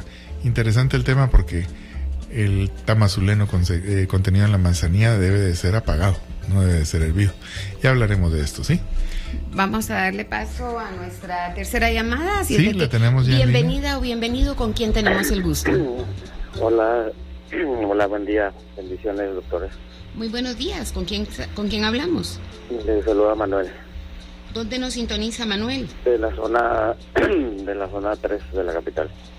¿En qué podemos ayudarle? Mi consulta es esto. Bueno, yo hace un mes, la semana pasada, mejor dicho, me quitaron un yeso del brazo. Tuve una fractura lineal que le llaman de la muñeca. Uh-huh. Entonces el doctor me dijo que hiciera siempre terapia, sí, con yo solito, ¿verdad? Antes de que ellos ya procedan con eso. Entonces yo estoy haciendo las terapias como poner el brazo en el agua y ciertos movimientos con la pelotita y todo eso. ¿Qué más debo de hacer, doctores? ¿Qué más debo hacer al respecto? Y no sé si yo tengo una pesita de 1 y de 2 libras. ¿Es posible que también pueda utilizar eso? Con muchísimo gusto, Manuel. Claro. Gracias. Para servirle. Un gusto. Vamos a la cuarta llamada de este segmento. Muy buenos días. Buenos días, doctores. Aquí habla la señora Estela Flores de zona 13. Doña Estela, qué gusto saber de usted. Gracias, igualmente. Fíjese que yo tengo un dolor aquí en el huesito de donde empieza la pierna, que está al lado de la ingle. Uh-huh. Y fíjese que lo tengo como hinchado. Y me duele mucho al caminar y se me hinchan los muslos. El camote me duele y en la mañana me amanecen las piernas sin hinchazón y el transcurso del día se me hinchan. Pero lo que más, y me cuesta caminar y no aguanto mucho estar de pie. Yo quisiera saber si será artritis. Quiero preguntar, ¿problemas de circulación tiene doña Estela? Sí, un poquito venas varices tengo. Sí, es más entorno circulatorio, diría yo. Ya le comentamos hoy. Bien, muchísimas gracias. Gracias a usted por participar. Buenos días. Vamos a la quinta y última llamada de este segmento, Carla. Esa llamada entrará en unos segundos, digo yo. Gracias a quienes nos están reportando ya el programa. Me preguntan sobre Gavirol también, Carla. Pareciera que está de moda el que estos tipos de productos se utilicen, ¿no? Definitivamente que sí, porque estamos frente al azote de una serie de enfermedades virales, ¿verdad? Alguien decía, no nos van a matar las bacterias, sino que al final van a ser los virus. Muy probable para quien dijo y quien emitió esta posibilidad. Tenemos una gran cantidad de virus, tenemos cambios de clima exabruptos en cuanto estamos en frío, estamos en calor, y tenemos contaminación ambiental, cuestiones que favorecen la proliferación viral, y entonces lógicamente son los virus los que nos están afectando. Pero el mejor antiviral que existe es una alimentación sana, completa, bien dirigida a través de un nutricionista, de una nutricionista, que puedan pues establecer de acuerdo a nuestra edad y a nuestro sexo qué es lo que debemos de comer. Tenemos la última llamada y le damos paso. Bienvenida o bienvenido. Buenos días, doctores. Mucho gusto de oírlos. Qué gusto. Fíjese que estoy tomando mi Carbán, pero no me hace nada, tengo un desguince. Metocarbán. Sí. ¿Cuál es su nombre, linda? Gladys Arabia, para servir. Ok. Gladys Arabia. ¿Está inmovilizada? ¿Qué manda? ¿Está inmovilizada? No, gracias a Dios no. Ese es el problema, tal vez por eso no evoluciona. Ese es el bellísimo problema, porque el tratamiento de un esguince debe de ser todavía más cuidadoso que el tratamiento de una fractura. Ah, ya. Ok, ¿Y pero entonces qué es lo que hace? Estamos tomando Metocarbán y eso no funciona. No. ¿A qué altura está el esguince? La pierna. El muslo. En el muslo. Me salió un boboque y me lo... ¿Hubo alguna caída? ¿Hubo algún esfuerzo? Caminé. Ok. ¿Sí tomaron placa de rayos? No. Ok, ya le recomendamos de algo, ¿le parece? Muchas gracias, mi amable, feliz día. Gracias a usted, doña Gladys, que se mejore. Terminamos entonces este primer bloque, Carla, y vamos a la primera respuesta de este primer bloque, que dice... es para doña Regina, que nos hablaba de la relación de la tiroides y las afecciones del corazón. Hay que decir de que los trastornos de la función tiroidea afectan de manera profunda el sistema cardiovascular. Hay algunos elementos en donde habría que poner la atención, ¿verdad, Carla? Una de ellas es los efectos potenciales adversos que tiene algunos medicamentos sobre la función tiroidea, como por ejemplo la levotiroxina o la amiodarona. Hay que decir de que muchas veces el vínculo de la enfermedad cardíaca con la tiroidea es directo, ¿verdad? Así es, y definitivamente el corazón tiene una capacidad, tiene un ritmo de bombeo que es el adecuado, y cuando nos vamos por encima de ese ritmo cardíaco correcto, pues claro, estamos haciendo que el músculo cardíaco trabaje más de lo que debiese de estar trabajando.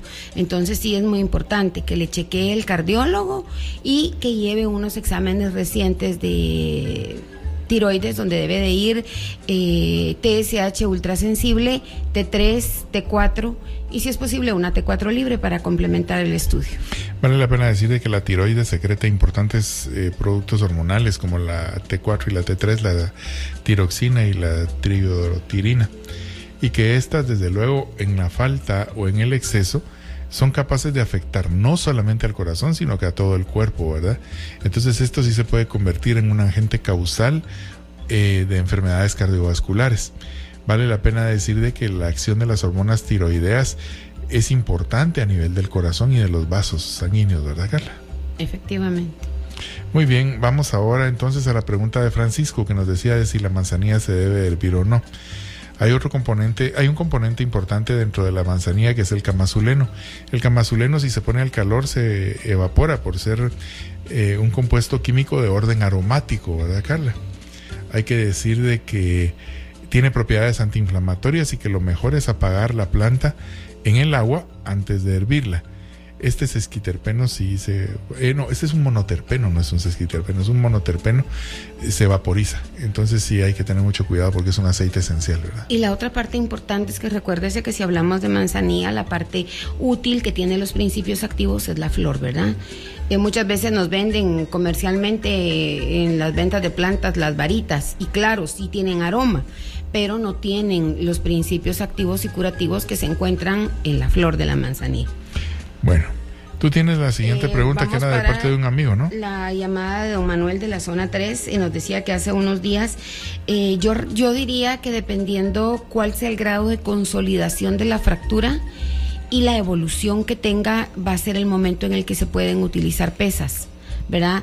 De preferencia en esta parte inicial, por lo menos durante 2 semanas, yo me iría al agua y seguir con estos movimientos en el agua, utilizar la pelotita de goma y hacer ejercicios con la pelotita de goma, y claro, ya después de 10 días pues podemos empezar con la pesa de más bajo peso, ¿verdad? Para poder ir haciendo los ejercicios. Y el otro asunto siempre es tener los cuidados adecuados en cuanto a la alimentación, porque eso nos va a ayudar a fortalecer todavía más el grado de consolidación que pueda tener su fractura. Muy bien, la siguiente pregunta venía de parte de doña Estela, que nos hablaba del dolor, ¿verdad? Yo diría que el entorno es más circulatorio, aunque habría que revisar un factor reumatoideo. Las enfermedades de la cadera suelen ser interesantes de evaluar también, el hacer una imagen de rayos X de la parte alta del fémur, el acetábulo para ser específico. Creo que valdría la pena, ¿verdad?, hacer unos rayos X de cadera. Sí, valdría la pena hacer los rayos X, valdría la pena también hacer una proteína C reactiva y un factor reumatoideo, ¿verdad?, para ver cómo es que está. Y la otra parte es ponerle atención a su circulación periférica. Muchos de los edemas que se dan, que no se amanece precisamente hinchado, sino que se va adquiriendo la hinchazón a medida que el día va pasando, tienen un vínculo muy estrecho con procesos circulatorios deficientes.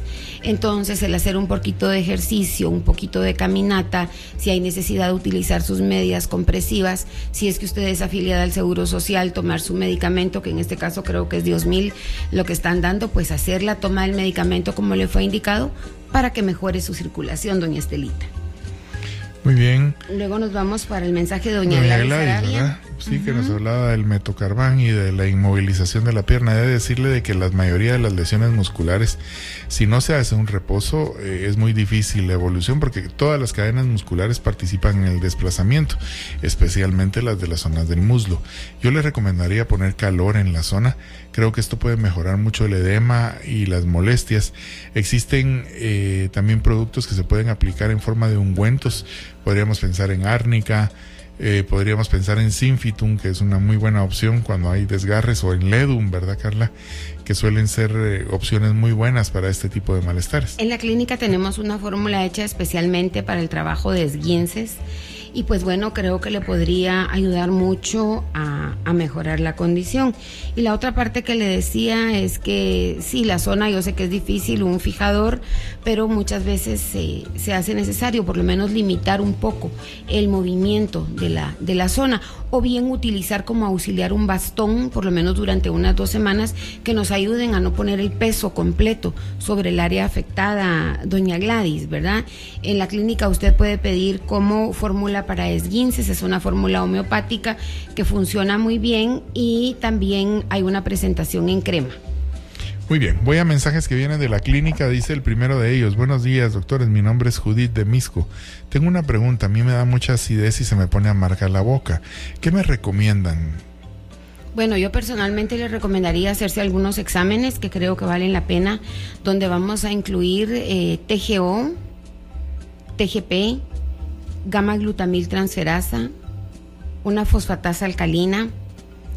Y en lo que tenemos resultados de estos exámenes, me gustaría también, y una prueba de Helicobacter pylori, que es importante en heces, por favor. De momento me gustaría mucho el que usted pudiera trabajar tomando té de boldo, diente de león y alcachofa. Se ponen 2 cucharadas de cada planta seca, rasas, en una ollita con 1 litro de agua, se deja hervir por 15 minutos, se cuela y se toman de 2 a 3 tazas al día. Y la otra parte, para complementar, sus 2 onzas de jugo de limón en ayunas, y luego tomar una taza de agua lo más calientito que el cuerpo aguante. Esto debe de ser por 40 días, en lo que vemos resultados de sus pruebas de laboratorio.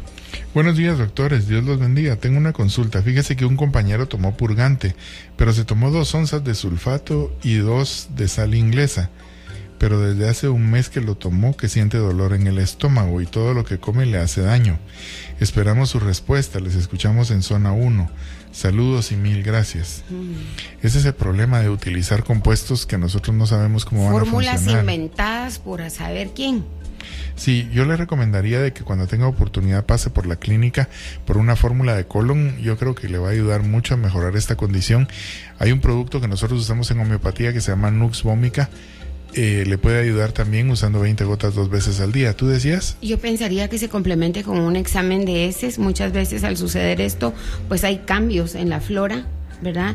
Y claro, se multiplican bacterias, aparecen parásitos y otras cosas. Entonces, sáquese un examen de heces completo, pase por la clínica, y sí, por favor, ya no haga ninguna práctica más para supuestamente laxarse o desintoxicarse. Dependiendo como usted siga, va a ver si hay necesidad de hacer una endoscopía, ¿verdad? Para ver qué es lo que está pasando. La siguiente pregunta viene de terminación 8071 y dice: saludos, buenos días, ¿me podrían decir cómo bajar los triglicéridos y colesterol?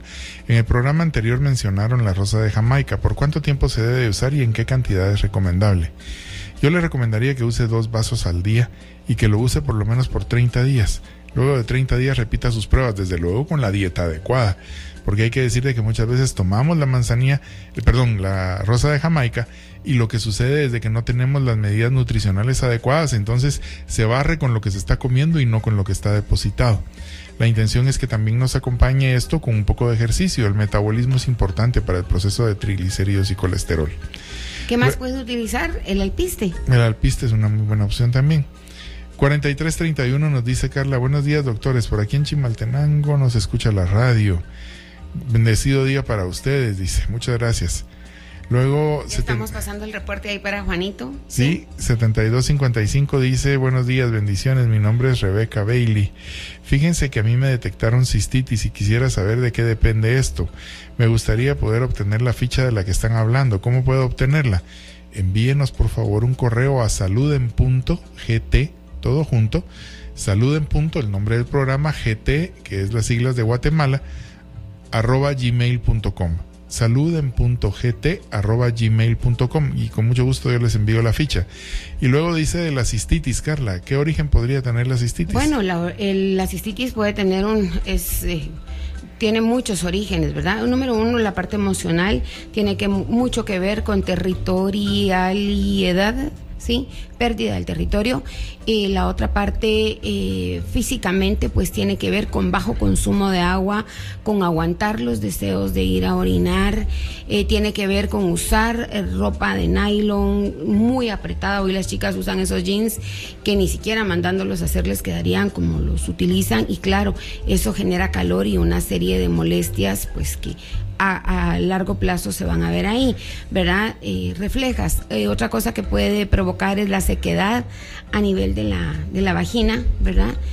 O sea, hay muchísimos factores y hay que ver si esto ha sido a repetición, porque si esto ha sido a repetición hay que estudiar muy bien el tipo de bacteria que se está albergando. Que se está colonizando, ¿verdad, Carla? Así es. Pero tal y como tú lo decías, es una fase de reparación de un problema de territorio, ¿verdad? Invasión de territorio, amenaza de territorio o falta de organización. Si usted, por ejemplo, tiene una compañera de trabajo que está chocando mucho con usted o que quiere tomar parte de su trabajo, eso podría ser el detonante de la cistitis. Esto puede jugar, desde luego, en muchos papeles, ¿verdad, Carla? En mi casa, en el tiempo, en la pareja, con la mejor amiga o amigo, con los hijos, con el puesto, con el trabajo, con la mascota, con la rutina, con los horarios, con la oficina. Bueno, tantas cosas que podrían jugar en esto. Y vale la pena tenerlo en cuenta, ¿verdad? Luego la siguiente pregunta dice, ¿me pueden enviar el correo que dieron? Ya que hace rato no lo pude apuntar, ya fue enviado. La siguiente nos dice, buenos días, ¿qué me podrían recomendar para el hongo en las uñas de los pies? He probado con todo y nada me funciona. Ya cortó el uso de azúcar. Muchas veces usamos una cantidad de azúcar muy alta y es eso lo que no deja que nuestras uñas mejoren. Trate de cortar el azúcar y yo les recomendaría que consiga un ajo, que lo parta y lo ponga en la uña friccionado antes de acostarse todas las noches. Pruebe con una semana y veamos cambios. Y en el día puede usted utilizar el aceite esencial de árbol de té. O si no, se puede también poner unas gotitas de agua oxigenada, ¿verdad? Agua de té o malaleuca, así es como usted lo busca. Existen aceites esenciales de alta pureza, no todos tienen alta pureza. No quiero decir con esto que no tengan el contenido de la planta, sí lo tienen, pero su grado de pureza no es significativo. Los aceites con alto grado de pureza pueden ser incluso consumidos de manera tomada, ¿verdad? Pero ahí sí que tenemos que tener un certificado de alta pureza, si no podríamos ponernos en peligro. Y le estamos hablando únicamente de uso externo ahora. Nuestra amiga Yolanda Cuté nos hace una pregunta interesante y con ella regresaremos al volver del corte comercial. Los invitamos a que se queden con nosotros. Vamos al último corte comercial de esta mañana, no sin antes agradecerles esa sintonía y esa participación. Recuerde, somos Salud en Punto. Para que usted viva naturalmente saludable, nosotros ya volvemos.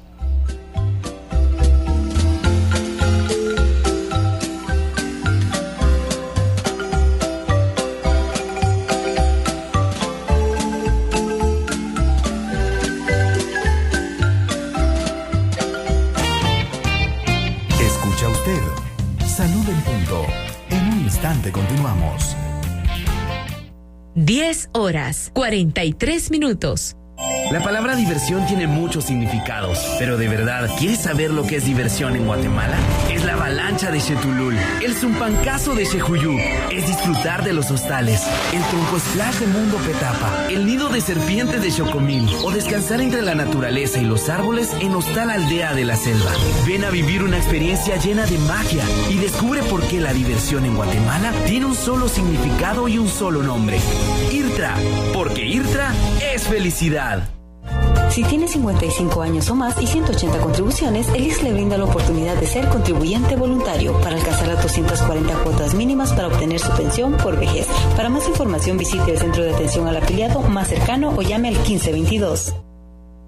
Fiestas de fin de año en Guatemala. Las Posadas. Principalmente, las posadas navideñas simbolizan el peregrinaje de José y María a su salida de Nazaret a la ciudad de Belén. De hecho, este proyecto fue realizado para esperar el nacimiento del niño Jesús. En Guatemala fueron introducidas en el siglo XVI por el hermano Pedro de San José de Betancourt, quien recorría el 24 de diciembre las calles empedradas de la antigua Guatemala, acompañado de feligreses católicos. Su costumbre era llevar una procesión pequeña con las imágenes de la Virgen, San José y el Niño Dios. Más que una costumbre, una tradición muy nuestra. Desde algún punto, este es un enlace en directo. 10 de la mañana con 45 minutos. Tenemos importante información que nos traslada Julio Morales. Adelante, Julio, te escuchamos. Buenos días, Telma. Gracias por el cambio. Queremos dar a conocer que en el marco de la conmemoración del Día del Periodista, el Procurador de los Derechos Humanos, Jordán Rodas Andrade, expresó su preocupación por las restricciones a la libertad de expresión en Guatemala. Y es que se dio a conocer que a lo largo del presente año el magistrado de conciencia ha condenado los ataques en contra de los reporteros, fotógrafos, medios de comunicación, así como directores y propietarios de medios informativos quienes han sido víctimas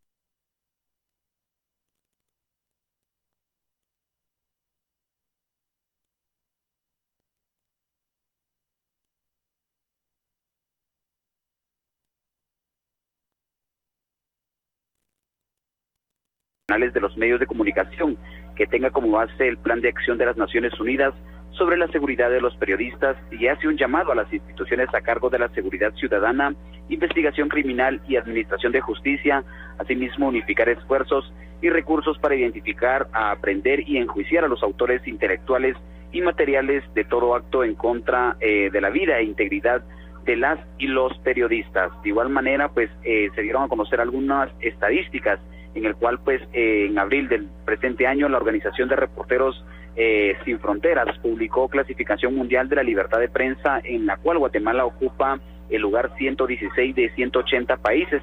A ese respecto, pues, dan cuenta que Jimmy Morales, electo presidente en 2016, a menudo agrede a los periodistas que critican su gestión, lo que ha generado un ambiente muy tenso y ha provocado autocensura. De igual manera dieron a conocer, pues, que el país sigue minado por el crimen organizado y la impunidad, lo que hace peligroso el trabajo de los periodistas. Los reporteros pueden padecer amenazas y agresiones si denuncian casos de corrupción en los que están implicados políticos y gobernantes. Pues parte de lo que se dio a conocer durante una conferencia de prensa que dio a conocer el Procurador de los Derechos Humanos, Jordán Rodas, esto en el marco de la conmemoración del Día del Periodista, este día. Es parte del reporte que tengo, Telma. Regreso a Cabina Central. Agradecemos la información que nos traslada Julio Morales. Lo invitamos a seguir en sintonía del 90.5 de Radio Punto. Le informó Telma Quejay. Información total.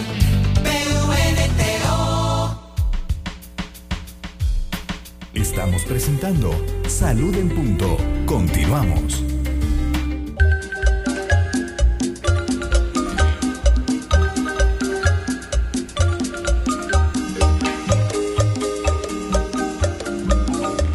Estamos de vuelta en su programa Salud en Punto, agradeciendo su sintonía y entrando de lleno a la recta final del programa con muchas preguntas, gracias a Dios.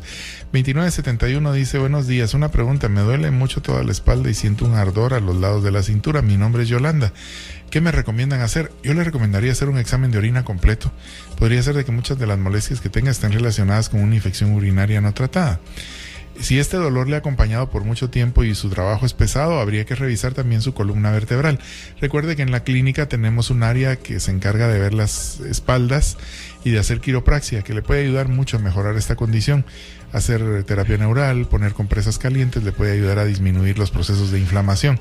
Denos la oportunidad de poderle servir. ¿Dónde nos encuentra, Carla? Nos encuentran en Plaza Calú, edificio Crece 2, nivel 11, oficina 1101. Nuestros números de teléfono, el 2212-7707 y el 2212-7717. Pensará usted que está muy lejos cuando escucha zona 4 de Misco, pero no, esto es aquí cerquísima. Solo se pone usted en dirección, si voy a dar las indicaciones, si viene del centro de la ciudad rumbo a la universidad, por ejemplo, pasa la colonia Betania. Inmediatamente de pasar la colonia Betania va a encontrar un desnivel, una bajadita donde dice Al Naranjo, pasa Puente del Naranjo y terminando el puente, a mano derecha, ahí usted encuentra tanto la plaza como el centro comercial, como las oficinas de Crece. Hoy nos platicaba alguien de acá del centro comercial de la zona 4 y nos decía, me urgen tarjetas porque hay muchas personas que lo siguen viniendo a buscar. Por favor, si usted sabe de alguien que ha sido paciente de la clínica, pues coméntele que usted tiene la nueva dirección o por lo menos el nuevo número de teléfono.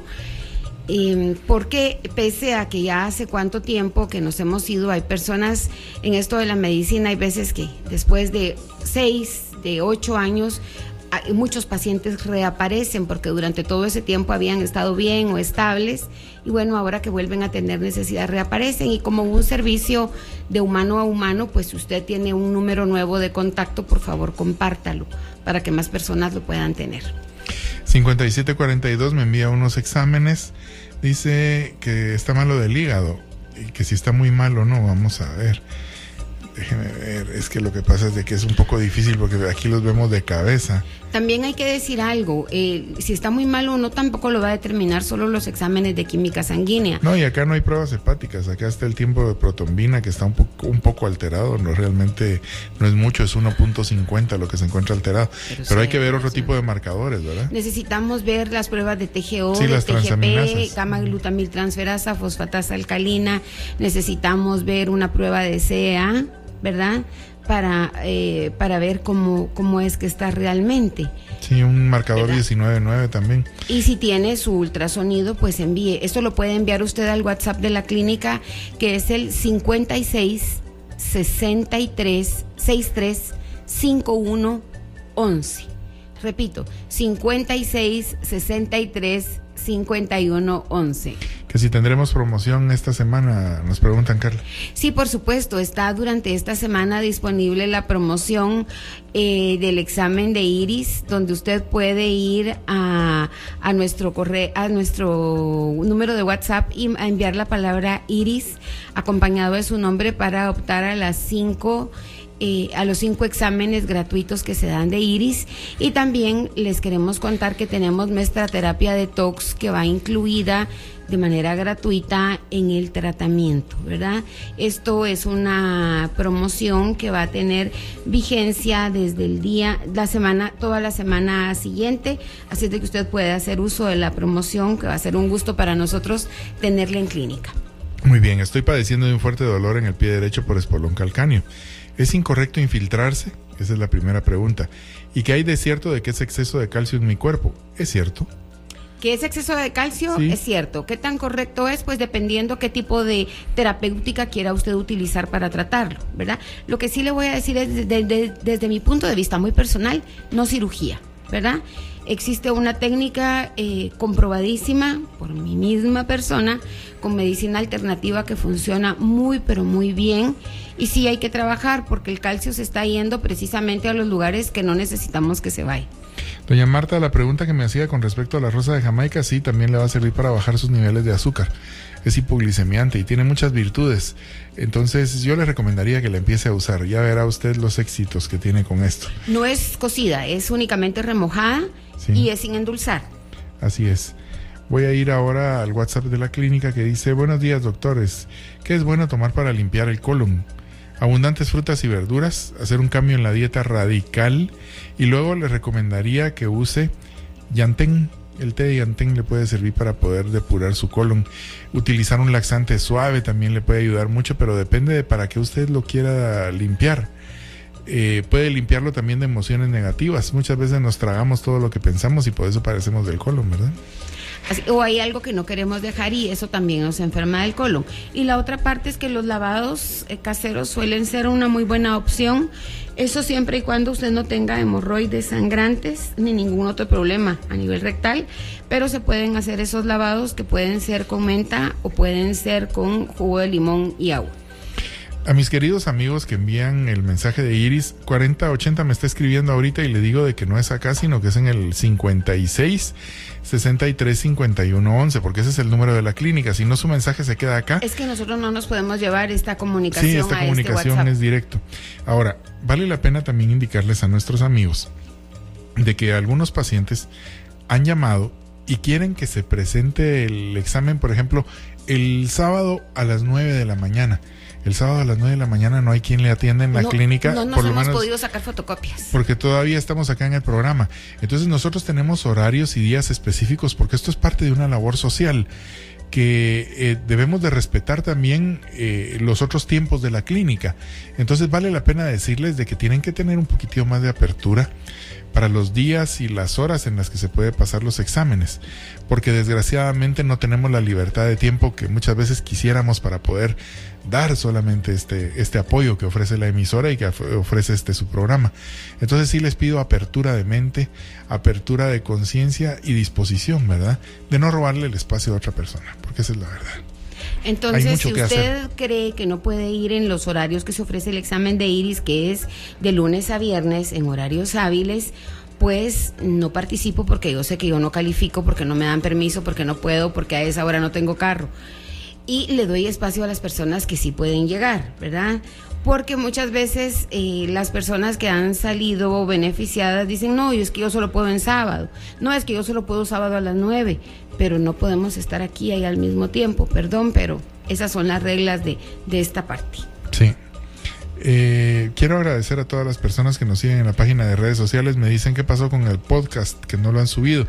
Déjenme decirle que teníamos un poquitín de problema con el programa para subirlo, porque eran archivos muy pesados. En la mayoría de casos tenemos programas de 2 horas los sábados y de 1 hora los miércoles.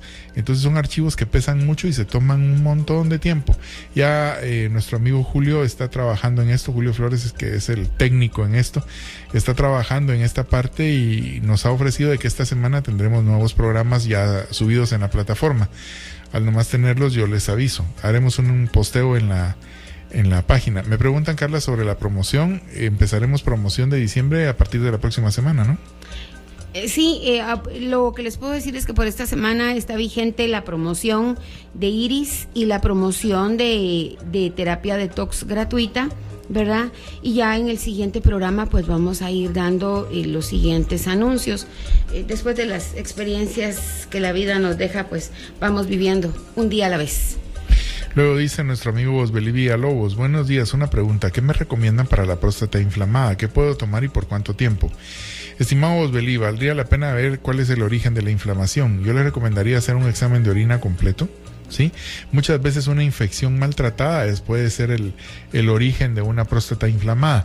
Habrá que ver si tiene pareja y si su pareja no padece de leucorrea, porque podría ser por tricomonas. Sí, podría ser por tricomonas. Utilizar propóleo de echinacea, utilizar saupalmeto o palma enana le puede servir de mucho. La Serenoa repens también es una muy buena opción para esto. Tenemos tratamientos específicos para tratar la prostatitis en clínica. Lo importante es que si usted tiene pareja, pues bueno, el tratamiento lo utilicen los dos, claro, usted el de caballero y su pareja el de dama, pero que sea utilizado por los dos. Luego me preguntan, ¿qué precio tiene la consulta y dónde se ubican para la consulta? Los escucho. Ya habíamos dado la dirección, si usted necesita más información, esa información por ética no se da por esta vía. Déjeme decirle que muchas veces, pues, la consulta no porque no cueste, sino que porque la verdad nuestra misión es el servicio, pues ahí está disponible, pero usted puede tener más información en el 2212-7707 o en el 2212-7717. Dice Yoli, a mi hija cuando come le duele el estómago y abajo del ombligo se le hincha el estómago. ¿Qué me aconseja? Un examen de heces completo. Yo le recomendaría empezar por hacer un buen diagnóstico. Habría que ver también qué edad es la que tiene la chica, porque no me la pone. El dolor en el vientre podría ser por síndrome de ovario poliquístico si ya desarrolló y sus periodos menstruales no están bien. Podría ser por una inflamación de colon, por un estreñimiento mal manejado.